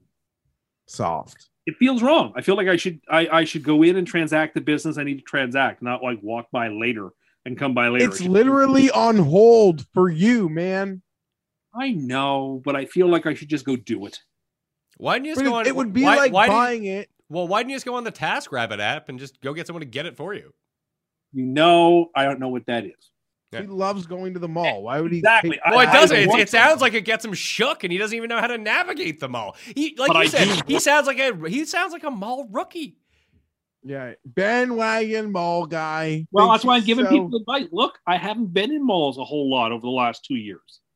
To be perfectly honest, it hasn't been really a thing a person can do a whole lot. But now that we can sort of get back to semblances of normalcy, and I went for a mall walk the other day as well. Like, it's nice. Which is probably disgusting because they have limits, capacity limits, and here you are going on a walk. No, they no longer have capacity limits. Yeah, not here. So, I don't actually care. I was just trying to be smarmy with Tim and bring down his mall walk. But yeah, all the jolly shoppers getting in your way of your brisk mall walk season, right? It's doing. All the weekend warriors are starting to show up now. I mean, Friday is Black Friday. You know that everybody will be at the mall on Friday. They have special hours. I noticed that they're going to be open to accommodate the shoppers who want all the hot deals. It seems so much more sensible to just buy all that stuff online. Yeah, but you know what? There's a large contingent of people who like to... 1 in 5 people who are morons? Who have always gone to the mall. You mean the sink eaters? The sinkers. Well, yeah, I don't think that there's a whole lot of cross connection between those of us who eat over sinks and those of us who like to go to malls. But did your gelato shops survive the pandemic? No. Oh no. I feel bad. Now you have to go to now you have to go to Italy to get those gelatos. I'm sure it'd be fine, but I liked the gelato. And this time of year, they have all the fun, like Christmas flavored gelatos are used to. Like, I really enjoyed those. Oh, there's an espresso store at the mall. That's the other thing I was really upset about. So, but it's just a kiosk. Yeah. Like, what are you talking about? How is this not like a big store? Like that people can kiosk in like the Bay or something, right? How is it like it was a kiosk in the middle of the mall? But like, I was legit angry that it didn't have its own space in a store with a special banner. Like you could go into the store and look at stuff instead of like being a weird little kiosk outside of the stores. Like, no, this is big and important enough that it ought to be its own store. Why is it a kiosk? That really bothered me. So they're self-aware enough to know what they are, and it's just these transactional pods that most people just have the mail order system. Why pay mall storefront? I don't know. What do you mean? Jeff, you need to unplug your mic and plug it back in again. We're getting the reverberation once again. There's something going on with your audio board over there. Yeah, why would you want to pay, like, I mean, do you know how much, maybe that's a game that we can play, of how much does storefront property cost in the mall that you're looking at? It's the same Nespresso one we go to. However, now that you're into Nespresso, it never bothered you before that Nespresso had a kiosk in the mall. Never noticed. But now that you have an Nespresso, it bothers you. Thus, you know what this means, Tim? It's another example of what? I don't know. Me being a main character? Yes, you suffering from main character syndrome. Okay, yeah, sure, whatever. You're right. I never even noticed the kiosk before because I wasn't in the Nespresso club. But now that I am, and I'm interested in these things, I saw it, and I was like, why isn't this a store? It should be a store. Because, like, I can't walk around and look at the merchandise as comfortably with a kiosk that I can in a store. Because, like, I was interested in what other kinds of accessories they could have that I could accessorize with. And I just didn't feel comfortable in a small kiosk setting doing that. It's way fancier here. Like I feel like it's kiosks in the Bay or like Holtz or something. So I haven't been to the Bay part to look at it, but that's my next. I mean, Bay Days I think are coming up again soon, so I'll be there relatively soon. I think, even if they're not, I got to finish some Christmas shopping at the Bay, so I'll take a look to see what's there. By the Bay, do you mean Subway? No, like no. Although someone did tweet at me that the best time of year has begun again. And that the $25 gift card 6-inch sub deal is back on. So, Christmas is truly upon us now. It's repulsive you give that to people. Yeah, okay, sure. I don't want to talk about Subway again this week after what happened last week. After you murdered its founder? I didn't. No, I didn't. It just the poor fellow passed away after we brought it up last week. Yeah, you murdered it. You may not have meant to do it, Tim. But you're a murderer. I hope Mike White and Flacco are okay.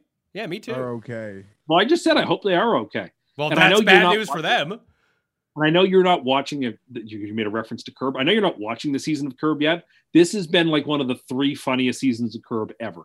Yeah, I've heard a lot of really great things about Curb. And it's not that I'm not watching Curb because I don't want to watch it. I'm just saving them all.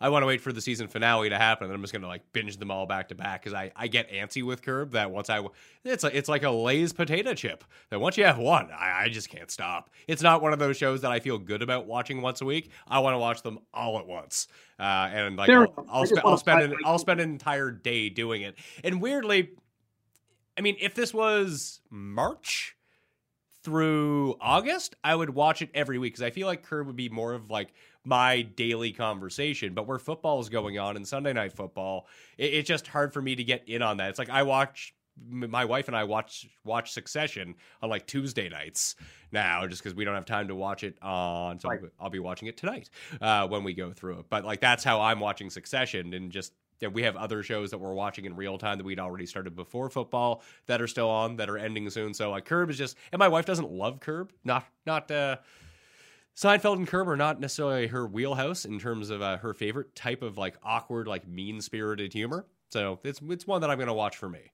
And I'm excited to watch it. What you've said and what I've seen people say is that it's awesome. And a lot of Vince Vaughn. And I know how much you like Vince Vaughn. There's a lot of Vince Vaughn this season. I do love Vince Vaughn. Probably more than most, which is... Man, my Vince Vaughn stock is doing worse than my like DraftKings stock right now. It's not good. No, well, certainly not as bad as your Ben Stiller show stock. I mean, Ben Stiller show is one of the most decorated shows in history. Yeah, I mean, for a show that lasted one season because nobody watched it. I mean, do you know that no one watched it? Do you know what station it was on? Fox. I believe it was on MTV. It started on MTV. Oh, did it? I thought it was on Fox. Maybe it was. Maybe that season was on Fox. There was 2 Ben Stiller shows, by the way. Yes, it was on Fox. You are correct. Yeah, I thought so. Let's see. I thought so. Sketch comedy that aired on MTV from 90 to 91 and then on Fox in 1992. And then everyone in that show went on to be huge stars. Okay. I mean, who is a bigger, there's 4 main cast members on that show. Ben Stiller, Andy Dick, who was a thing for a while, Janine Garofalo, who was a thing for a while, and Bob Odenkirk. Those were the 4 people. It's a good cast. Judd Apatow. And Judd Apatow won an Emmy for that show for writing it. Yeah, other than Andy Dick, who I never really thought was funny. Yeah, fair enough. He's probably like the least. I mean, he's pretty famous, but not for content. No, for being on Celebrity Rehab like 7 times or whatever. You should go on Celebrity Rehab. I have nothing to be rehabilitated from. Well, you got to get addicted to something. Scratchies, Monopoly, Coke, lifting, Diet Coke, that there's is. a lot. The Jets. They can wean you off the Jets. They go away on their own. Diet Coke. There's a lot you're addicted to. Nespressos now. The gym. Are you still lifting, or is that over now that you found Nespresso? Oh, definitely lifting. Lifted yesterday. How you feeling? You feeling stronger now? Yeah, I think the term is swole. Do you feel? Wow. Do you think that you're swole now? I'm getting more swole than I was. I believe. I believe I'm using that word correctly. After 3 weeks? Yeah, I'm still loving it. Still taking my shakes before I go to the gym and after, and still following the regimen that was set out for me. And I'm feeling good. Like, I'm feeling more energetic. I don't feel as lethargic or tired for no reason anymore. Like, I'm feeling good about this lift life. And that coupled with this new Nespresso life, I feel like I've really turned a corner. Are you still having that like super caffeinated powder thing before you go to the gym? Total War, yes. How much caffeine are you drinking a day now? I have no idea. Consuming. I have no idea. Probably a lot. Watch out on cardio days. Don't take that before cardio day. No? No. I mean, your heart rate's going to be you're going to go in with a super high heart rate as it is, and then you're going to go like sprint. Yeah, that's fair, because I almost like him shaking after I drink that stuff. Maybe you shouldn't be drinking that stuff if it's really causing that much. Our friend recommended it to me. I get that he recommended it to you. He's also the same guy that... I don't want to say that. That's not fair. I don't want to out him like that. Semi-professional bodybuilder? Very big, put it that way, in terms of lifting weights. I think I've got the body type that could be a bodybuilder if I wanted to be, but I don't want to be. I don't want to be the amount of commitment it would require to be a bodybuilder is just not one I want to make. But I think I have the frame for bodybuilding. Do you now? I think so. I think I do. But I mean, the dedication it would require, the singularity of purpose that it would require to be a bodybuilder, I think, is beyond my ken. But could I do it? Like, could I be a Mr. Olympia style person? I think, yes, that I have that capacity in me if I wanted to be, but I don't want to be. And I'm self-aware enough to know that I don't want to be in that direction. Yeah, but just oozing with self-awareness from that one. Body type to do it? Yeah, absolutely I do. I would say that you more or less have the body type. You have the body type of like a Magnus von Magnuson in the World's Strongest Man competition. That's what I see you. Not that you're going to be like that, but like you have the big frame. I don't see you as a bodybuilder. Bodybuilder, like the mountain. What's that? Yeah, like the mountain from Game of Thrones. Yeah, it's like you're very tall, you're very big. Yeah. You sort of look like a mountain man if you didn't bruise so easily and weren't super soft. Well, I have that tissue paper skin. Well, eat some more vitamin C, as you were told. How come you'll listen to the same guy who told you to take the caffeine powder before you go work out, but when he tells you to eat more vitamin C, so you don't have paper thin skin, you won't do that? Well, I don't want. How else am I going to get vitamin C other than by eating oranges? I guess I could take vitamin C pills, but I don't. Well, you're already taking fucking caffeine supplements. What's the difference? No, they're not supplements. It's a shake to get you fired up before you go to the gym, so that you're energetic when you lift. Do you want? Do you want to know a fun fact about that stuff? It's a prank that we were pulling on you. No, you're not pulling a prank on me. It is. I mean, you have the powder in it. Do you know that is laced with so much cocaine? No, it's not. You can get it at Supplement King. You're not fully. Yeah, but you didn't get it at Supplement King. You got it given to you, right? Already correct, unopened? but it was sealed. Was it sealed? Are you sure about that? Yeah, it was sealed, and I had to open the seal myself. Tim, you've been lifting for 3 weeks. 4 now. Just fantasized about being Mr. Olympia. No, no, No, you just said he could if he wanted to be. That's what I was trying to say. I don't want to be. Yeah, if you wanted to be. Like, next week, we're going to come back. You're going to tell us, like, you booked a trip to Colombia to go find, like, your own beans.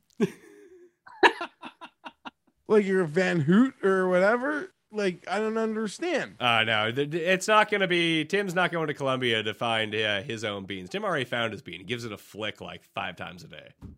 Oh, my goodness. Well, you didn't want to talk about. You got him on this powder, and now he needs to get to Colombia. He's got him addicted. Well, yeah, get it at the Supplement King. What if that goes out of business too? Because you started shopping there, like every other place that you go to. The DNC all the time, and then it went out of business. Of course. All right, let's get to the late set of games. Jeff, you're up. Chargers at Denver. I saw you already bet this at 1.5. That was a good number because it's now Chargers by 3 in this game. 47.5 is the over-under. I guess my one question to you is, do you worry that the Broncos will employ exactly the same strategy they did against the Cowboys and it's going to be super effective against the Chargers? I don't know. That was a big get-up game for Denver. I will say... So I pulled the 1.5 on the weekend. I've been waiting 3 months to play the Broncos, Pat. It's just before December. The Chargers and Broncos haven't played yet. I can't wait to play them. They are off a bye, which is kind of frustrating. They have the Chiefs and the Chargers with their next 2 games. So while many people are counting them out, I'm expecting Denver off a bye to give a full punch or whatever they have left to the Chargers this week. Because they really do control their own destiny with the division games they have, even if people on the outside want to see them as done. But how do I put this? This is a game where Herbert's probably going to have to win it for them again. I will say the Steeler game in some ways concerns me, well, for many reasons. But the reason I could leave the Steeler game the most concerned is a lack of pressure on Roethlisberger. In a lot of key situations and for the majority of the game, guys, and Denver's ability to run the ball, and they have the receiving weapons. It does seem like teams might finally start to learn that just like running the Chargers on them might not be the best way to beat them because they're pretty vulnerable in the secondary. And I think Pittsburgh really might have exposed that. You know, maybe it's easier playing defense, just knowing they're running, hoping to hold them to field goals, try to win a high leverage 3rd down if they've got to run 13 play 8-minute drives, because that's how a lot of teams really had taken us apart. But Pittsburgh might have put it out there. No, you just pass on these guys, move down the field. So hopefully we can get the ball back into Justin Herbert's hands. If we can get a defense that can get the ball back to Herbert, everybody's in big trouble. Staley owes Fangio his place in the NFL. For all the story and talk of Staley's rise from like Division III John Carroll to where we are today, Vic Fangio is the one who gave him his NFL break on the Bears staff many years ago. So this game will be personal, I guess, the friendship and a relationship on that front, but it's supposed to be really warm, guys. It's nearly the same temperatures it's supposed to be in Jacksonville. That's also something I've been monitoring, which hopefully plays into the Chargers' favor as things are getting colder, like a 61-degree day now, according to the weather. Interesting. Is Bosa going to play? Yeah. Okay. You never know with him. He could be hurt. He could not be hurt. No, but you're making me think I missed something. No, he finished the game. I get that he finished the game, but like, does he have COVID or something like that? I mean, any excuse he can find not to play, he's not going to play. Mm-hmm. Am I doing that right, Tim? I thoroughly enjoyed the homage because it's true. The Bosas are notorious for just not playing. Okay. Well, I believe he's going to play, and yeah, we could have more continued COVID issues, so things could be popping up with the Chargers all week long. I hope not. It already started yesterday with Linval Joseph, but yeah, I don't know. We're winning a lot of games. They're close. They're still giving me heart attacks, but we're winning games, and Herbert seems like this fourth quarter ice. So yeah, good times. Guy almost threw for 400 and rushed for 100. Like, My guy. Like we're on. Let's go. All right, so Tim, I'm going to get your take on this game, but Jeff, I'm going to ask you to turn yourself down once again. You got too hyped during that. Now we're breaking sound barriers, at least in my ear for this one. Cust, are you taking Denver? Are you taking the Los Angeles Chargers? Seems like Colonel Chuck Yeager breaking the speed of sound. Just make a fucking pick. Yeah, I'll take the Chargers here, although I was very, very, very discouraged with their performance on Sunday.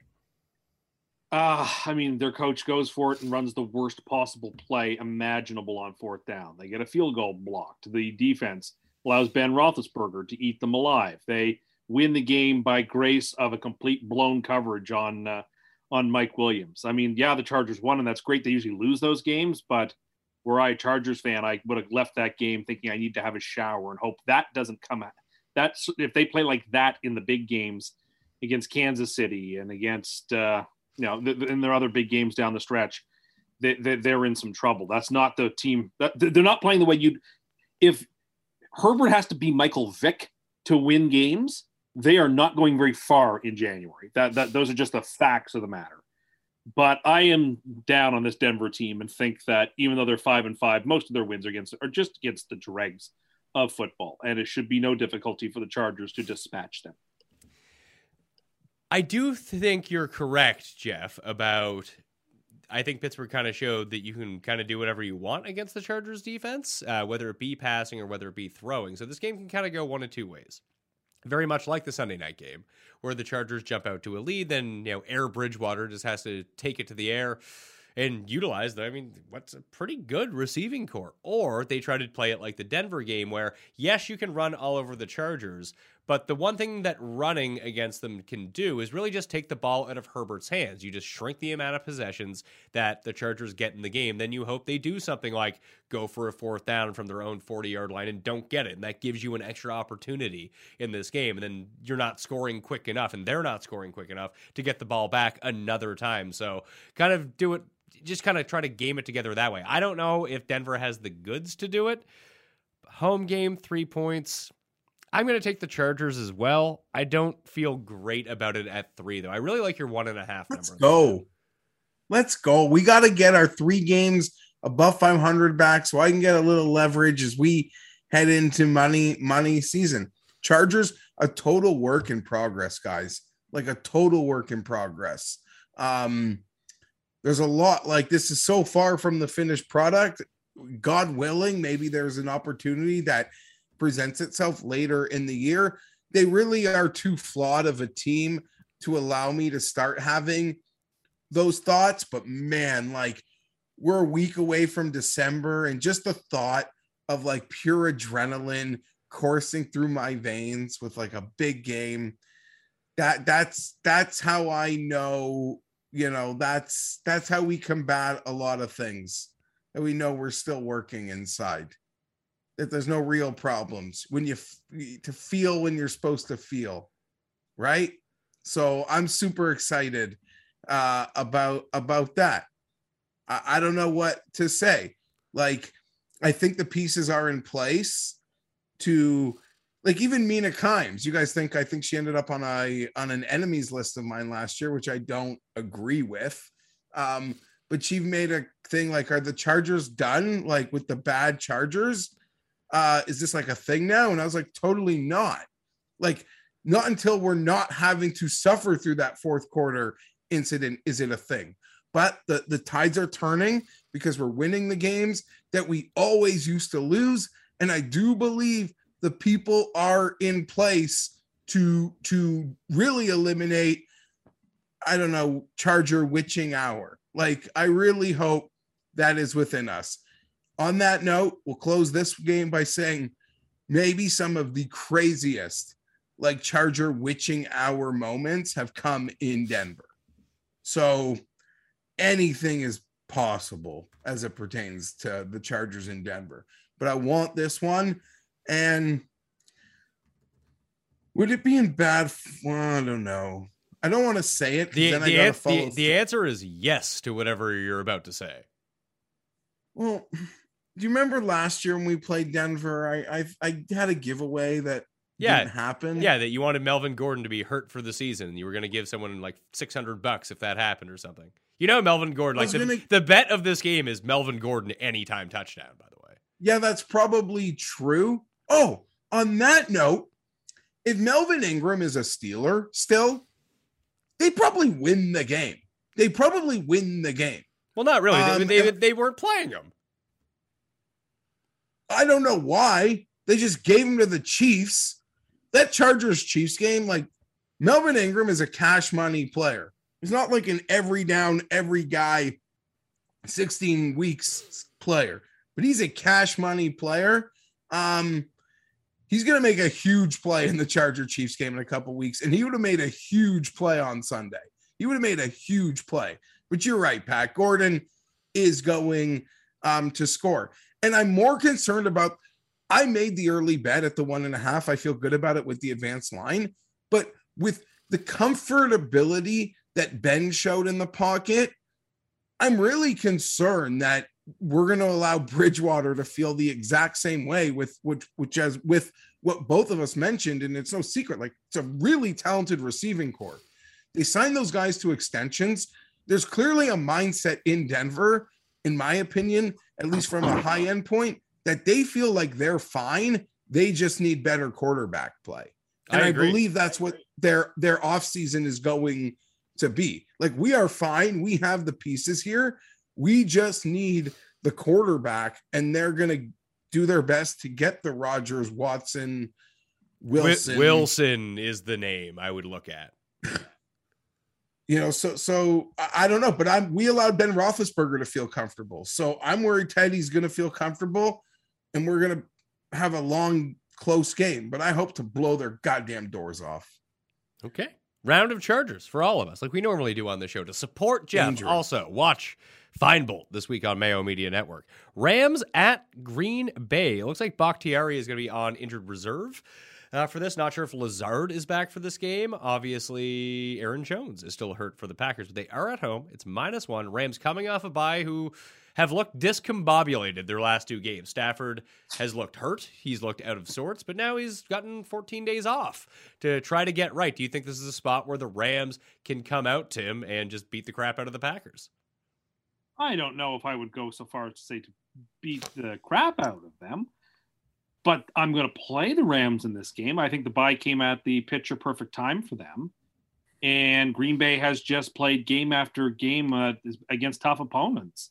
And eventually that sort of catches up to you. They had to play Seattle, and that was a tough, hard-nosed game. The week before Kansas City, last week Minnesota. Like, those are just tough games week after week after week to play. I like the Rams here quite a bit. I'm going to take the Rams in this spot. And I mean, Rams were my Super Bowl team. If I think they're still that type of team, this is the sort of game they've got to prevail in, and I think they will. Okay, so Rams +1, sorry. Against, I think that's what it was. Paul, was it +1 or -1? Now I can't remember. I have -1 written down here for the Packers. So, so +1 for the Rams. I'm surprised you didn't tease them up. Nope. There's two other games I like better to tease. All right, Jeff, where are you going with this one? Because the coin is taking the Los Angeles Rams. This is a hard one. You know, the Packers off a loss. Rodgers seems banged up. At least he's been complaining about it, both to the media and I guess the sub media, because I saw him on McAfee today saying it's like worse than turf toe, what he feels like he's feeling. Rams off a bye. The conditions could get to them, but playoff revenge game from last year, and that worked for Buffalo bigly last week. I mean, Indy, but Rams bye, fresh stock. Let's go. Is anyone going to take Green Bay in this game? Yeah, under a field goal, yes. I think there are definitely people who will line up to take Green Bay.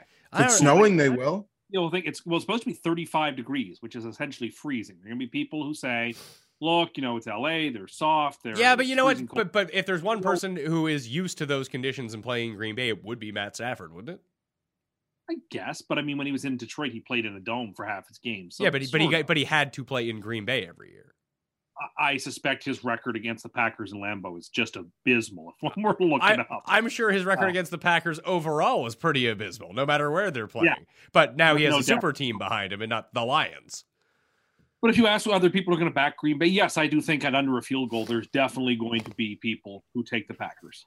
I think more people will come in I almost said St. Louis. More people will come in on the Rams than they will on Green Bay. I mean, let me just, as better coach, better quarterback, would you give the Packers both, or you wouldn't? No, I would give better. I would give McVay the better coach. I don't think LaFleur is all that great.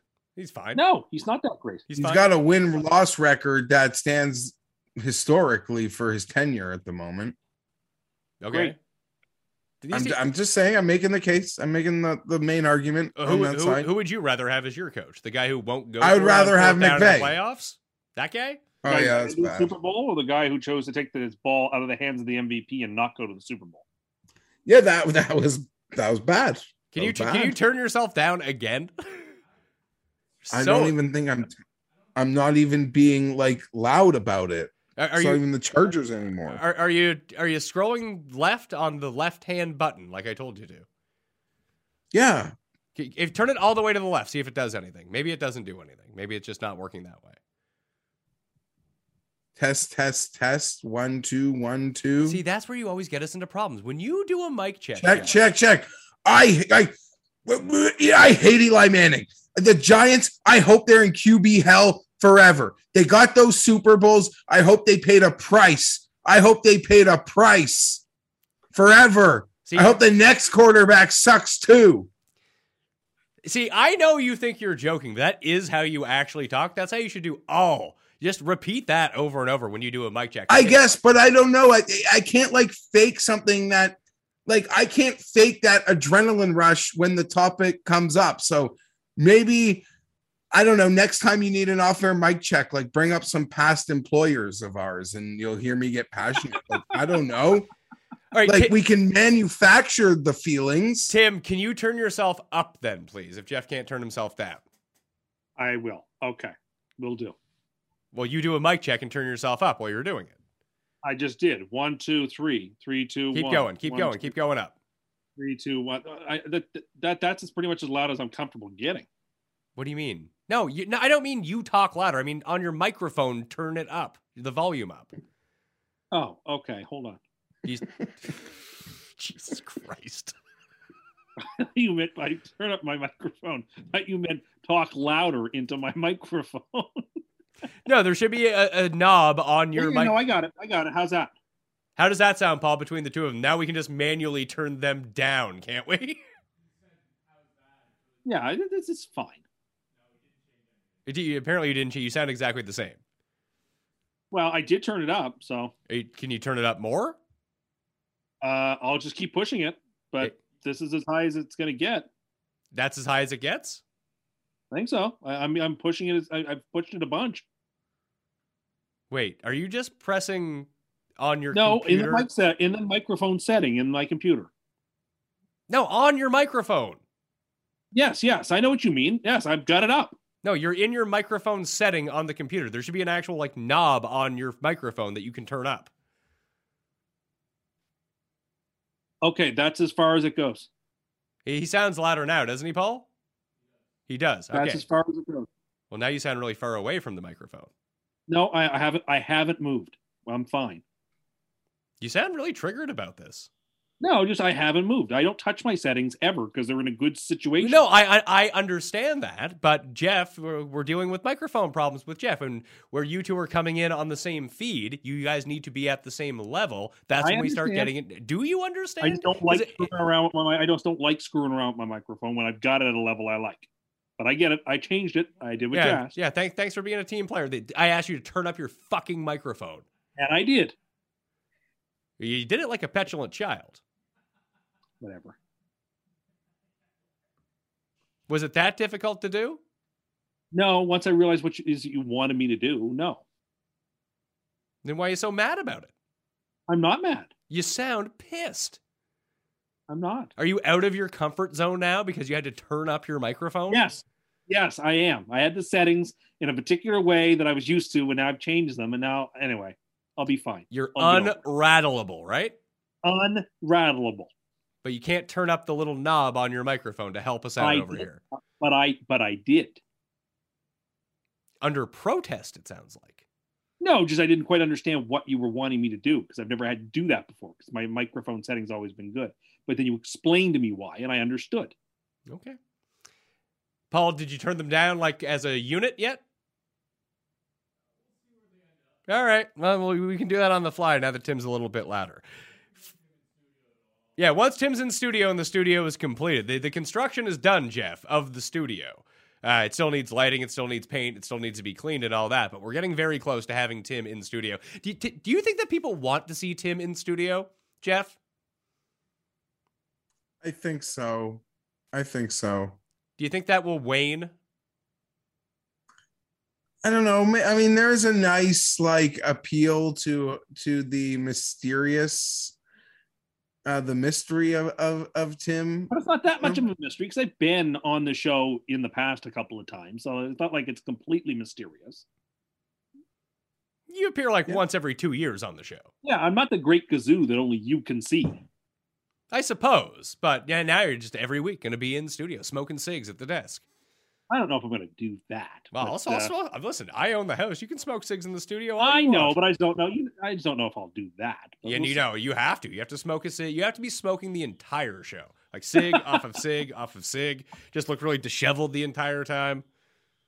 Do a bet my Edward R. Murrow impersonation, then roll up my sleeves. There you go. You can work on it. We'll shoot you in black and white too. You can be like, good night and good luck. And good luck. I too am going to take the Rams here. I don't feel confident in this game whatsoever. This game feels like it has such a wide range of outcomes that, I mean, everyone bet, except for me, because I'm an idiot, but everyone took and bet Minnesota against Green Bay last week. And now I think people perceive the Rams as being a better team, don't they? Maybe that's because it was in Minnesota, but still. That just seems... It feels like Green Bay should be the play, but I can't do it here. I can't pull the trigger, and all of us are taking the Rams, including the coin. I think when you look at like Sunday countdown, everyone like picks the game. I feel like everyone's picking the Rams here. That never bodes well in a 1-point spread game.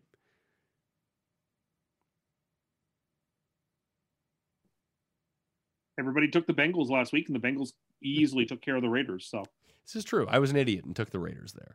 Minnesota at San Francisco. Minnesota riding high, coming off beating the Packers at home. 48's the total, -3. The Niners are favored by. Jeff, are the Niners good or are they fool's gold? This is a real interesting one. Both these teams seem to be hot at the moment. They're definitely playing better. You know, you just said with Tennessee a few minutes ago, I'm not comparing them, but you know, we had to give Tennessee all this credit for waxing the Rams. These guys did a number on them also. Call me crazy. I think the dream ends for Minnesota for 3 hours on Sunday this week. Give me San Fran. All right, San Fran. Where are you going, Tim?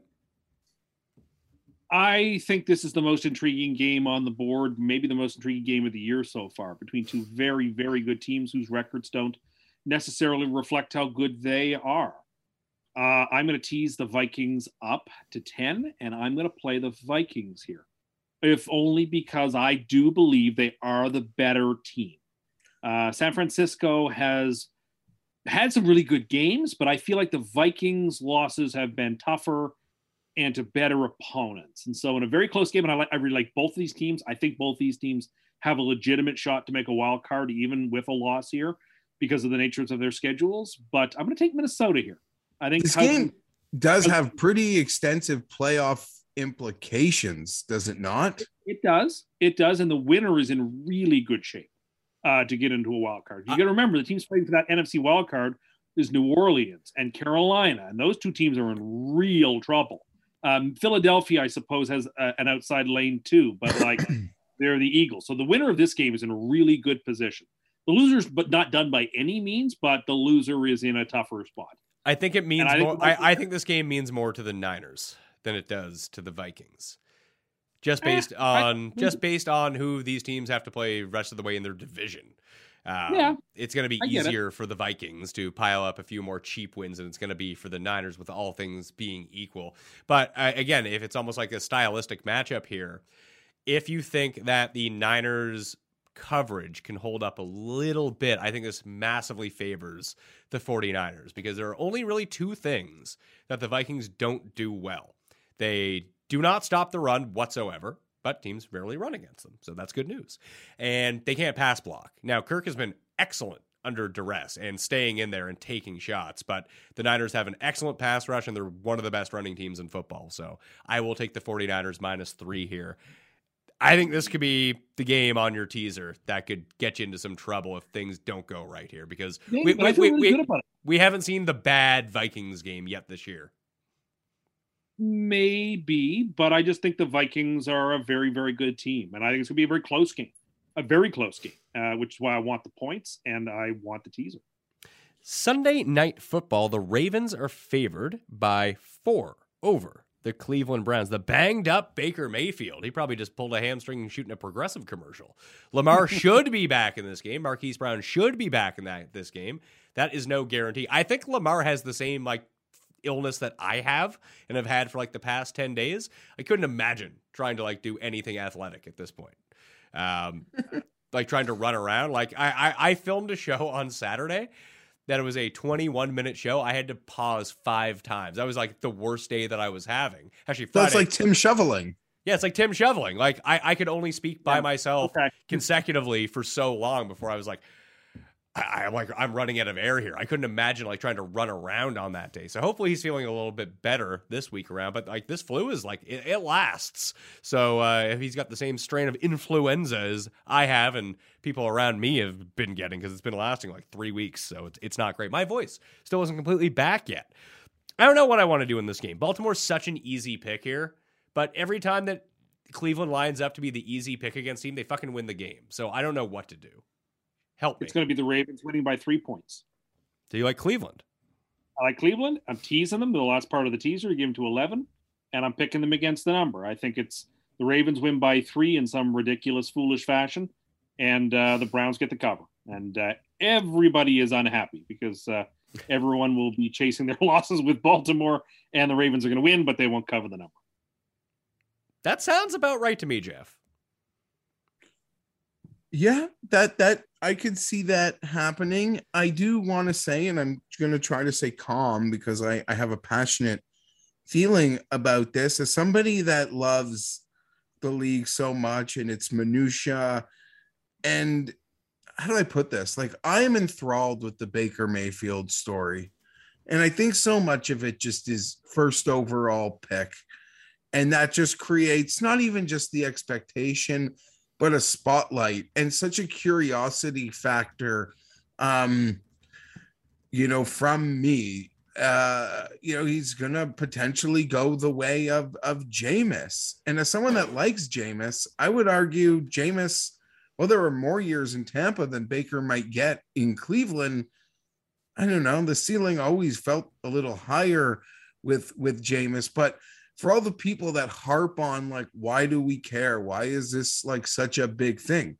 I want to say the Baker Mayfield thing to me is maybe the biggest football story, on-field story currently in the league, how that is going to play out, because the cost it's going to cost, the amount it will cost them to give him an extension, they will probably be able to pay a proven veteran less money in some respects, or the exact same money. So it's not even getting better at the position will cost them money. It will cost them the exact same probably as what having to pay Baker is. And those whole developments after this week's game where he didn't talk and his wife sent out a post that she deleted, it's just bad. He's so fascinating because he plays with the media, Pat. He's I'm not comparing myself to Baker. I hope you could think of someone else when I make this analogy. I hope someone else comes to your head more that fits this more than me, because that'd make me feel like, oh, I'm that guy. But Baker's your friend on Twitter who can never stay out of it, who's in a really good spot and has a lot of really good things going for him, but he can just never stay out of it. Can never stay out of it. So it's you. Okay. Yeah. Paul's just dying in the other room laughing. Yeah, well, but it's definitely you, Jeff. so that's me. Yeah, I teed it up. I thought, like, even when I thought of it in my head, I'm like, yeah, Baker's a lot like me. Put his back against the wall. He's gonna punch. He doesn't have to. He's in a really good spot. But yeah, I don't know. It just makes it that much more intriguing. Like, people can't wait to see what he's gonna say or do, because he can unhinge himself. And him trying to pick a fight with like Browns fans by saying the same people that booed him are the people that like make noise on third down while he's trying to orchestrate offense. Shut up, man. Cleveland has a lot of warts. They got a lot of faults, but it is a very intelligent football fan city. Like, they know what they're watching, and you deserve to be booed by drunk hardcores. And those are not the same people. Like, I don't think it's nearly a percentage shared of the same people that are cheering on third down. Like, when you're trying to calm the crowd down, I don't think that's right or fair. And the history of athletes that want to attack the home fans that come out on top in the end, it's probably zero. So good luck to you, man. And I'm not like Tim. Like, Tim truly hates this guy. Try to be supportive, to think like it's all there and he's tough as nails, but buddy, big trouble. Like, not just the crowd, he's probably living in his own head now too. Like that not annoying, I hope I'm not annoying, but like that friend on Twitter who just can't stay out of the fire. So you're picking who? I'm gonna is it gonna be a Browns party? I'm gonna take the Browns. I like this. That I've said it a couple times. I usually save it a couple times a week. Straight field goal game, right? Like, I just like the outs in the same way I took the Steelers. It's a classic NFC North where I'm getting more than the field goal. You just take the hook. You have so many outs because like 1-2 point victories feels so much more probable in the AFC North than other head-to-head division games. That's clear perception, but I always felt those classic like Steeler Raven games, you just take the points because you like the outs. You have so many more, like poker. I'm with you. I'm going to take Cleveland. That's a round of Cleveland, a round of Rams, a round of Chargers. We're either going to be doing really well on this afternoon slate or really, really poorly, but as a team. So that's really nice. Monday night, Seattle at Washington. Washington is a 1-point favorite at home. They're 3-7 against the spread, which really surprised me. And somehow Seattle is 5-5 against the spread. Is Russell going to be right this week? Because if not, I feel like Washington is going to kill them. I don't think Washington will kill them, but I think Washington will win. And I mean, part of that's my own bias. I want Seattle to lose every single game coming in. So the higher, the better pick for us. Nice to see Jamal Adams committing pass interference to cost them a game again. One of the great trades in NFL history was them giving up 2 firsts to do nothing, to lose in the first round last year and to not even come within a sniff of the playoffs this year for 2 firsts. Thanks, Seattle. Appreciate it. I don't know. Washington's played 2 good football games in a row against Tampa. That's not true. They played 4 good games in a row. Like that Packers game, we talked about it. Like, yeah.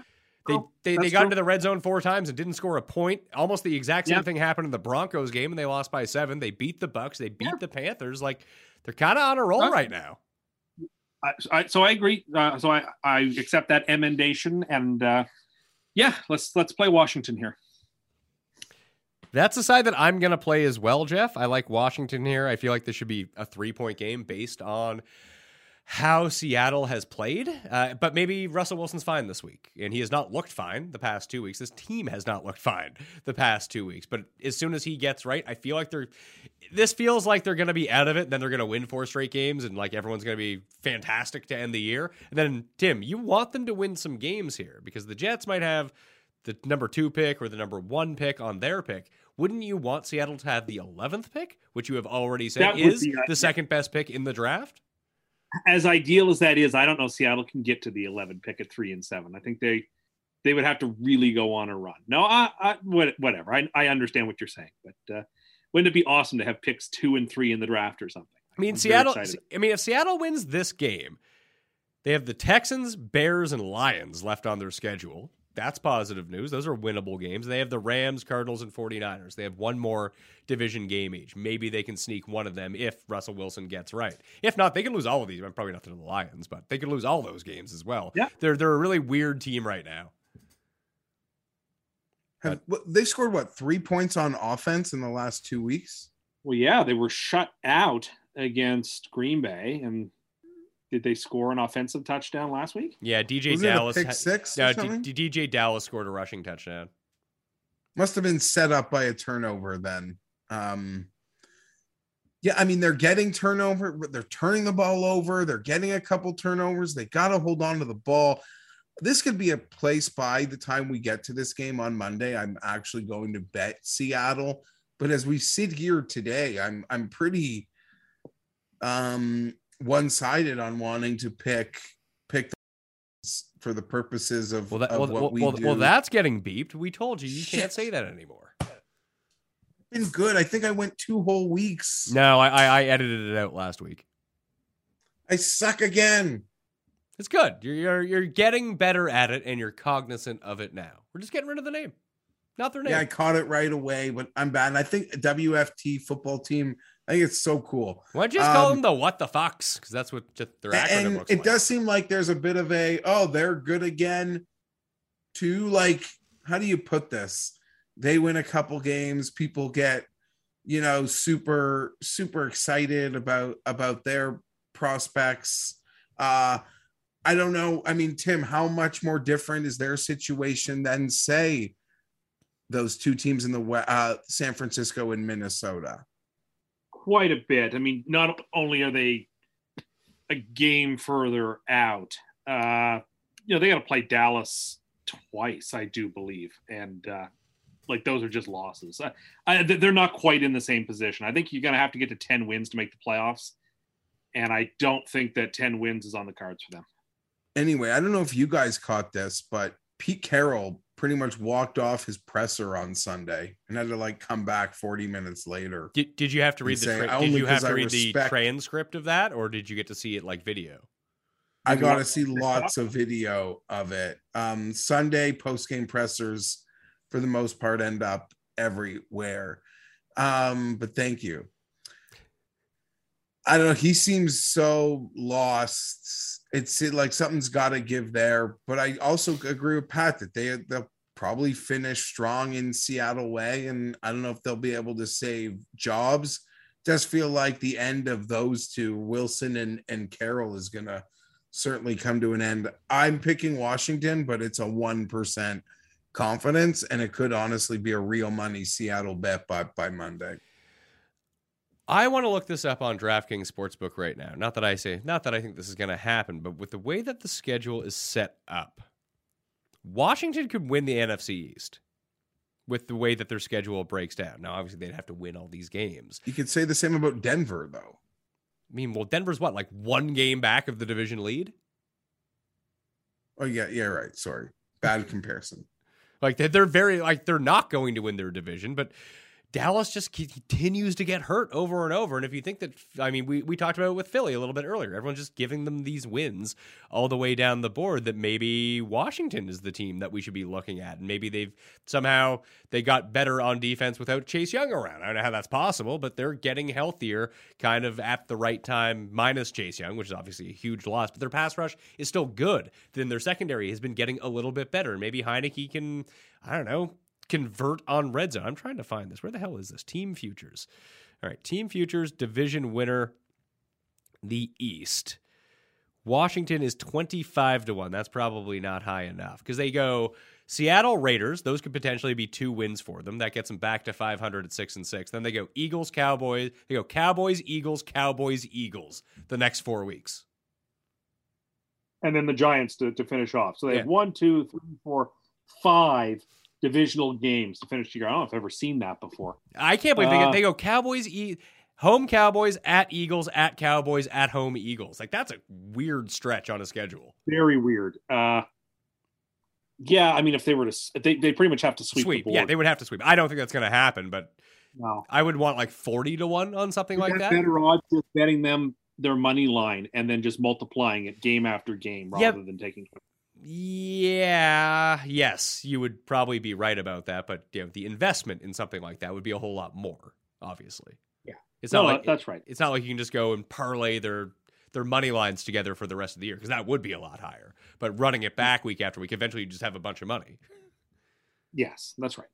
But it's plausible that they could do it. It's improbable, obviously. It's probably less. What would I need? It's probably a less than one. I probably need like 100 to 1 to bet on that. I could tell you right now, because I was looking at a graph earlier today about seed probability. Yeah, but in this scenario, you have to give Washington wins in all 5 of those division games. That's the only way that's possible. Yeah. Okay. Washington, to be the 3 seed, which would mean winning the division, they have a 0.2% chance. To win the 4 seed, which also would include winning a division, has a 1.7% chance. So your theory so they have a 1 in 50 chance of doing this. Yeah, so they would, less than that. So you need to bet somewhere around 70 to 1 to win the division would be the true number, I guess. And you're getting half that, so it's not worth it. Not even half that. You're getting 25 to 1. You're getting a third of that. So bad bet.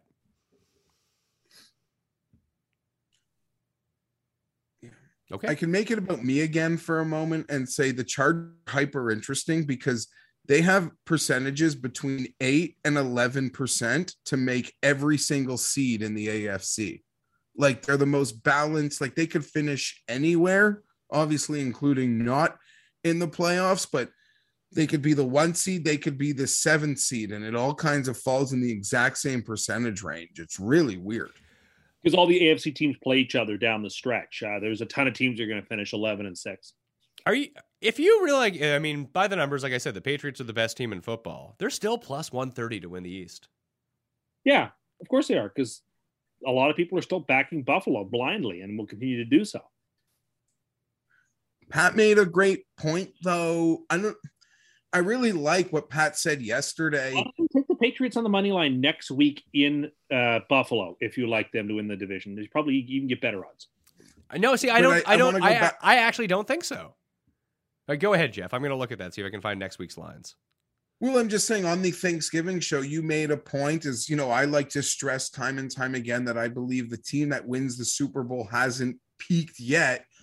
And you made what I believe, as someone who believes the talent is in Buffalo and likes the coaching staff, it's easy to continue this point, I guess, that I'm going to try to make, but which is really piggybacking off your point is I do in many ways see, or maybe I'm just blindly hoping to see some similarities between them and some of those great Chiefs teams of a couple years ago.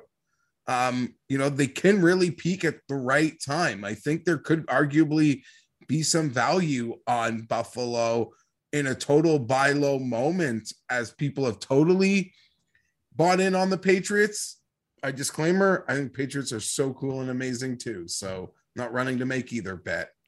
Yeah, the Bills haven't fallen far enough yet is the thing. I guess is the point I'm trying to get at. They're still minus 160 to win the division. You're right, Tim, that the Patriots are plus 155 to beat the Bills next week in Buffalo on Monday night. It's a 3.5 point spread.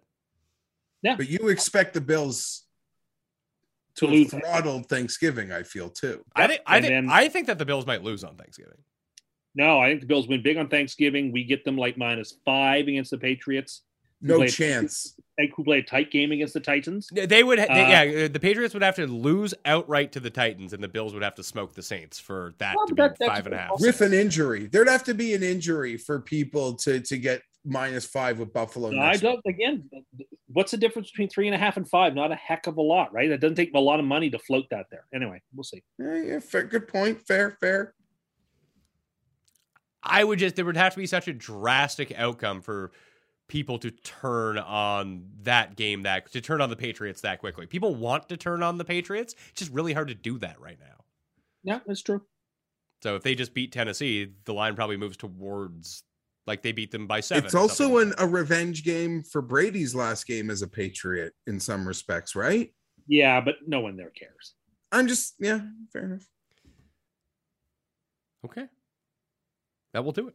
On the Pat Mayo Experience, it's time to give some super locks out. So, I lost last week. Both you guys won. So, Jeff, that will put you up. If you win this week and I lose this week, we are tied at the top of the Super Lock standings. I'm 9-2. You're 8-3. Tim is 5-6 right now. So, Jeff, go ahead. 5-5. Carolina. You're not Don't 5-5. Carolina, It's week love 12. it. Carolina -2 in Miami. Yeah. All right, Jeff or Tim. Steelers. Pittsburgh +4 at the Cincinnati Bengals. If I was blindly doing this, it would be Tennessee +6, but that's not what I'm going to do. I'm going to go on this. I can't do the Giants. That's ugh. Give me Tampa. Give me Tampa. The first thing I did when I looked at the board, I made this mistake last week. When I looked at the board, first thing, I thought the Colts were massively undervalued. Didn't do it. Didn't pull the trigger on it. I think the already. Well, we started the show. We've already made the picks at 2.5. I get my 2.5. So -2.5 Tampa Bay. Already getting a half point of value on this one. Although that's being juiced down. No, that's the over that's being juiced down right now. That'll probably get back to 2.5. DraftKings Sportsbook changes their odds really quickly, by the way. If there's a number you want to get on a hook, it'll probably pop up at some point during the week, and then it will change like 45 minutes later. Like Paul usually does the boards for the show an hour before I write them down on the sheet, and they're usually like 4 of the games will be off by a point or a half point in that time frame. Okay. Are you guys good to go, or do you want to recap your free money teaser, Tim? Got to give the free money teaser out. It's a 5.7 or 5-team 7-point tease. Vikings, Steelers, Patriots, Browns, Jets, and that pays +320. 320 on the tease. I do have Jeff. Did you know that I rigged up a little game here for Tim? I remember we started the What Does It Cost on the Thanksgiving show. I got a few of them here. Some everyday items, and we'll take the average of these. Tim, do you know how much a crock pot at Walmart costs? Oh, Lord. Do you know what a crock pot is? Yeah. I'll say $50. You would get that correct. $50. If I was to install a new doorbell with a video camera, Tim, how much would that cost? Ooh. Probably a ton of money. I just did this. I'm sorry, how much did you say? $2,000. $2,000? Jeff, what would you say it costs? I would guess plus the installation. No, like it's just a camera. It's a doorbell. You buy the doorbell in the camera. I don't know. I bought one of the Nest things. What was $200-300, right? You can get them for $85 right now. $85. Maybe I bought like a multi. I think I bought like a multi-unit. I think. Yeah. How many cameras do you have? This backyard. Yeah.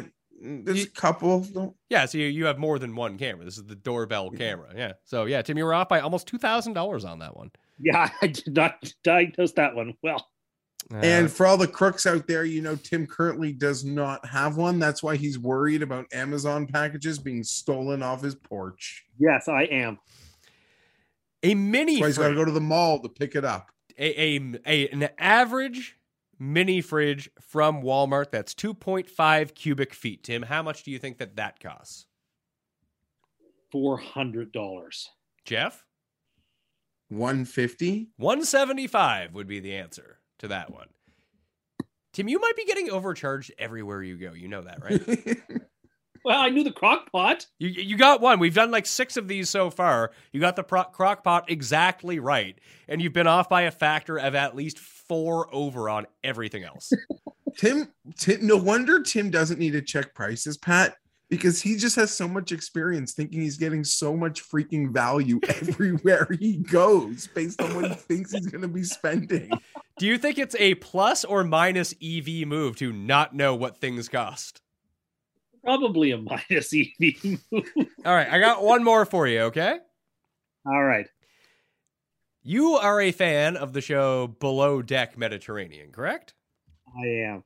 So 2 days and 3 nights is a typical charter for that specific yacht off of Croatia, the one that you saw in Below Deck Mediterranean. For someone to book that yacht, not on the show, Just being like the three of us, if we wanted to do it, how much would that cost? 2 nights, 3 days. For how many people? It doesn't matter. $50,000. Jeff. 22. $200,000. Oh, wow. If you'd go on the show, it's between 40 and 50,000. How much of But then you give them like a $50,000 tip. Well, what do you think that the standard tip is for something like this? It ought to be like 15 to 20% of your price. That is correct. 15 to 20% is exact. So, I mean, you would have tipped a lot less because you would have paid a lot less if you got it for one. See, that's, it's funny. Super expensive things you go way under, and super cheap things you go way over. That's very strange. Interesting how that ends up working out. Someone asked me, and this is a true story, if you've ever bought anything in your life. Of course I have. You've seen me buy things. Yeah, but it's usually like the same thing. Well, I tend to buy similar things, yes. Like, go ahead. I'm just trying to think, like, Tim's recent biggest purchase was probably his car. Yes. And did you think, like, you must have left that experience thinking you saved like $70,000? I did. My car has a backup cam. And Bluetooth. Bluetooth, you pronounce that like Jeff pronounces Encino Man. So yeah, I felt like I was getting a steal. But you have no idea. No, but like, it seemed like a good price, so I went with it. Well, what seems like a good price? I could have walked over to your house with a doorbell camera and I've been like, yeah, that's $2,000, Tim. Like, okay, sounds good. I don't know. It wasn't just me. I got some help. Okay, so you did have a consultant on it. Yeah, I asked my father to help me. He's pretty shrewd. All right, well, there you go. Well, do you know if he's shrewd? Because you don't know what anything costs. Well, yeah, but he seemed to have a pretty good sense of it. And actually, my grandfather had a look at it, too. So either we're all being bamboozled or I got a good deal. Either way. Well, what if this runs in the family? Just like supreme, like you have supreme confidence. Like when I asked you those questions about how much those things cost, and you gave me your answer, you knew that was the answer, what you said, right? Like you didn't like waver on that for a second. Like, am I guessing too much? Am I not? No, like, no, this is what it costs. I'm checking the number and I'm going with it. Yeah. So if that's like a family trait, you got to watch out, man. All right, I will see you on Thanksgiving as we watch the games. Yes, you will. Everyone out there, I want to be safe, and to call that mental helpline if you're eating your Thanksgiving dinner over the sink, because you're in a bad place, and you can get out of that bad place. Listen, we all get into bad places sometimes, not as bad as eating over the sink multiple times per month or even once a month. That's kind of crazy. But you need to thank Tim Andergust. Tim Andergust. That is not my name. For bringing all of this to our attention and now your attention too. And now you can enjoy Thanksgiving. I mean, I don't enjoy Thanksgiving because, like I said, being around my family that long just sounds god awful. I was going to the basement or something. I don't like smoking around my grandparents. I got to like sneak out back and like spray myself with perfume, like my uncle and I, just so they don't know that we're smoking out there. It's a real scene. Jeff, you know how it is, don't you? Yeah, and I get like people complain at me after that I've disappeared for too much of the evening, but that's how I roll. You just want to go smoke a joint out back or something like that. I disappear. I do laps. I think I'm being like methodical and sharp and suave. Like I do enough to make sure you see me and like have the moment, but in the end, you see none of me. I will be back on. Actually, I'll be back Thursday. I have a show coming out Thursday. It's a split show that I did with Davis. We recorded an extra hour of just our random chats back and forth. So if you need time to kill, or you got some alone time, or just want to like sneak off to the bathroom just to get away from people and need something to listen to, I'll have fresh content on Thanksgiving for you. That's evergreen. That'll last a while for your trip back too. And obviously the show is good until Sunday. If you want stuff to on your trip to kill time with. Again, that is really the purpose of the show. Friday, I will be back like not live, but me, Cam, and Pizzola are doing the Best Bet Show on Friday, and then I'll have the injury recap on Saturday. So, being Canadian, I'm here for your content needs to keep you up to date on all the news. I want to thank you all for watching. I want to congratulate Tim for winning that poll and being correct. I'll give him some more credit for that. Yay! Rate and review the podcast. If you are one of the 3 people selected, you'll win $100 in Listeners League and all that fun stuff. Just enjoy yourself this week, all right? I'll see you next time. Pat Mayo Experience!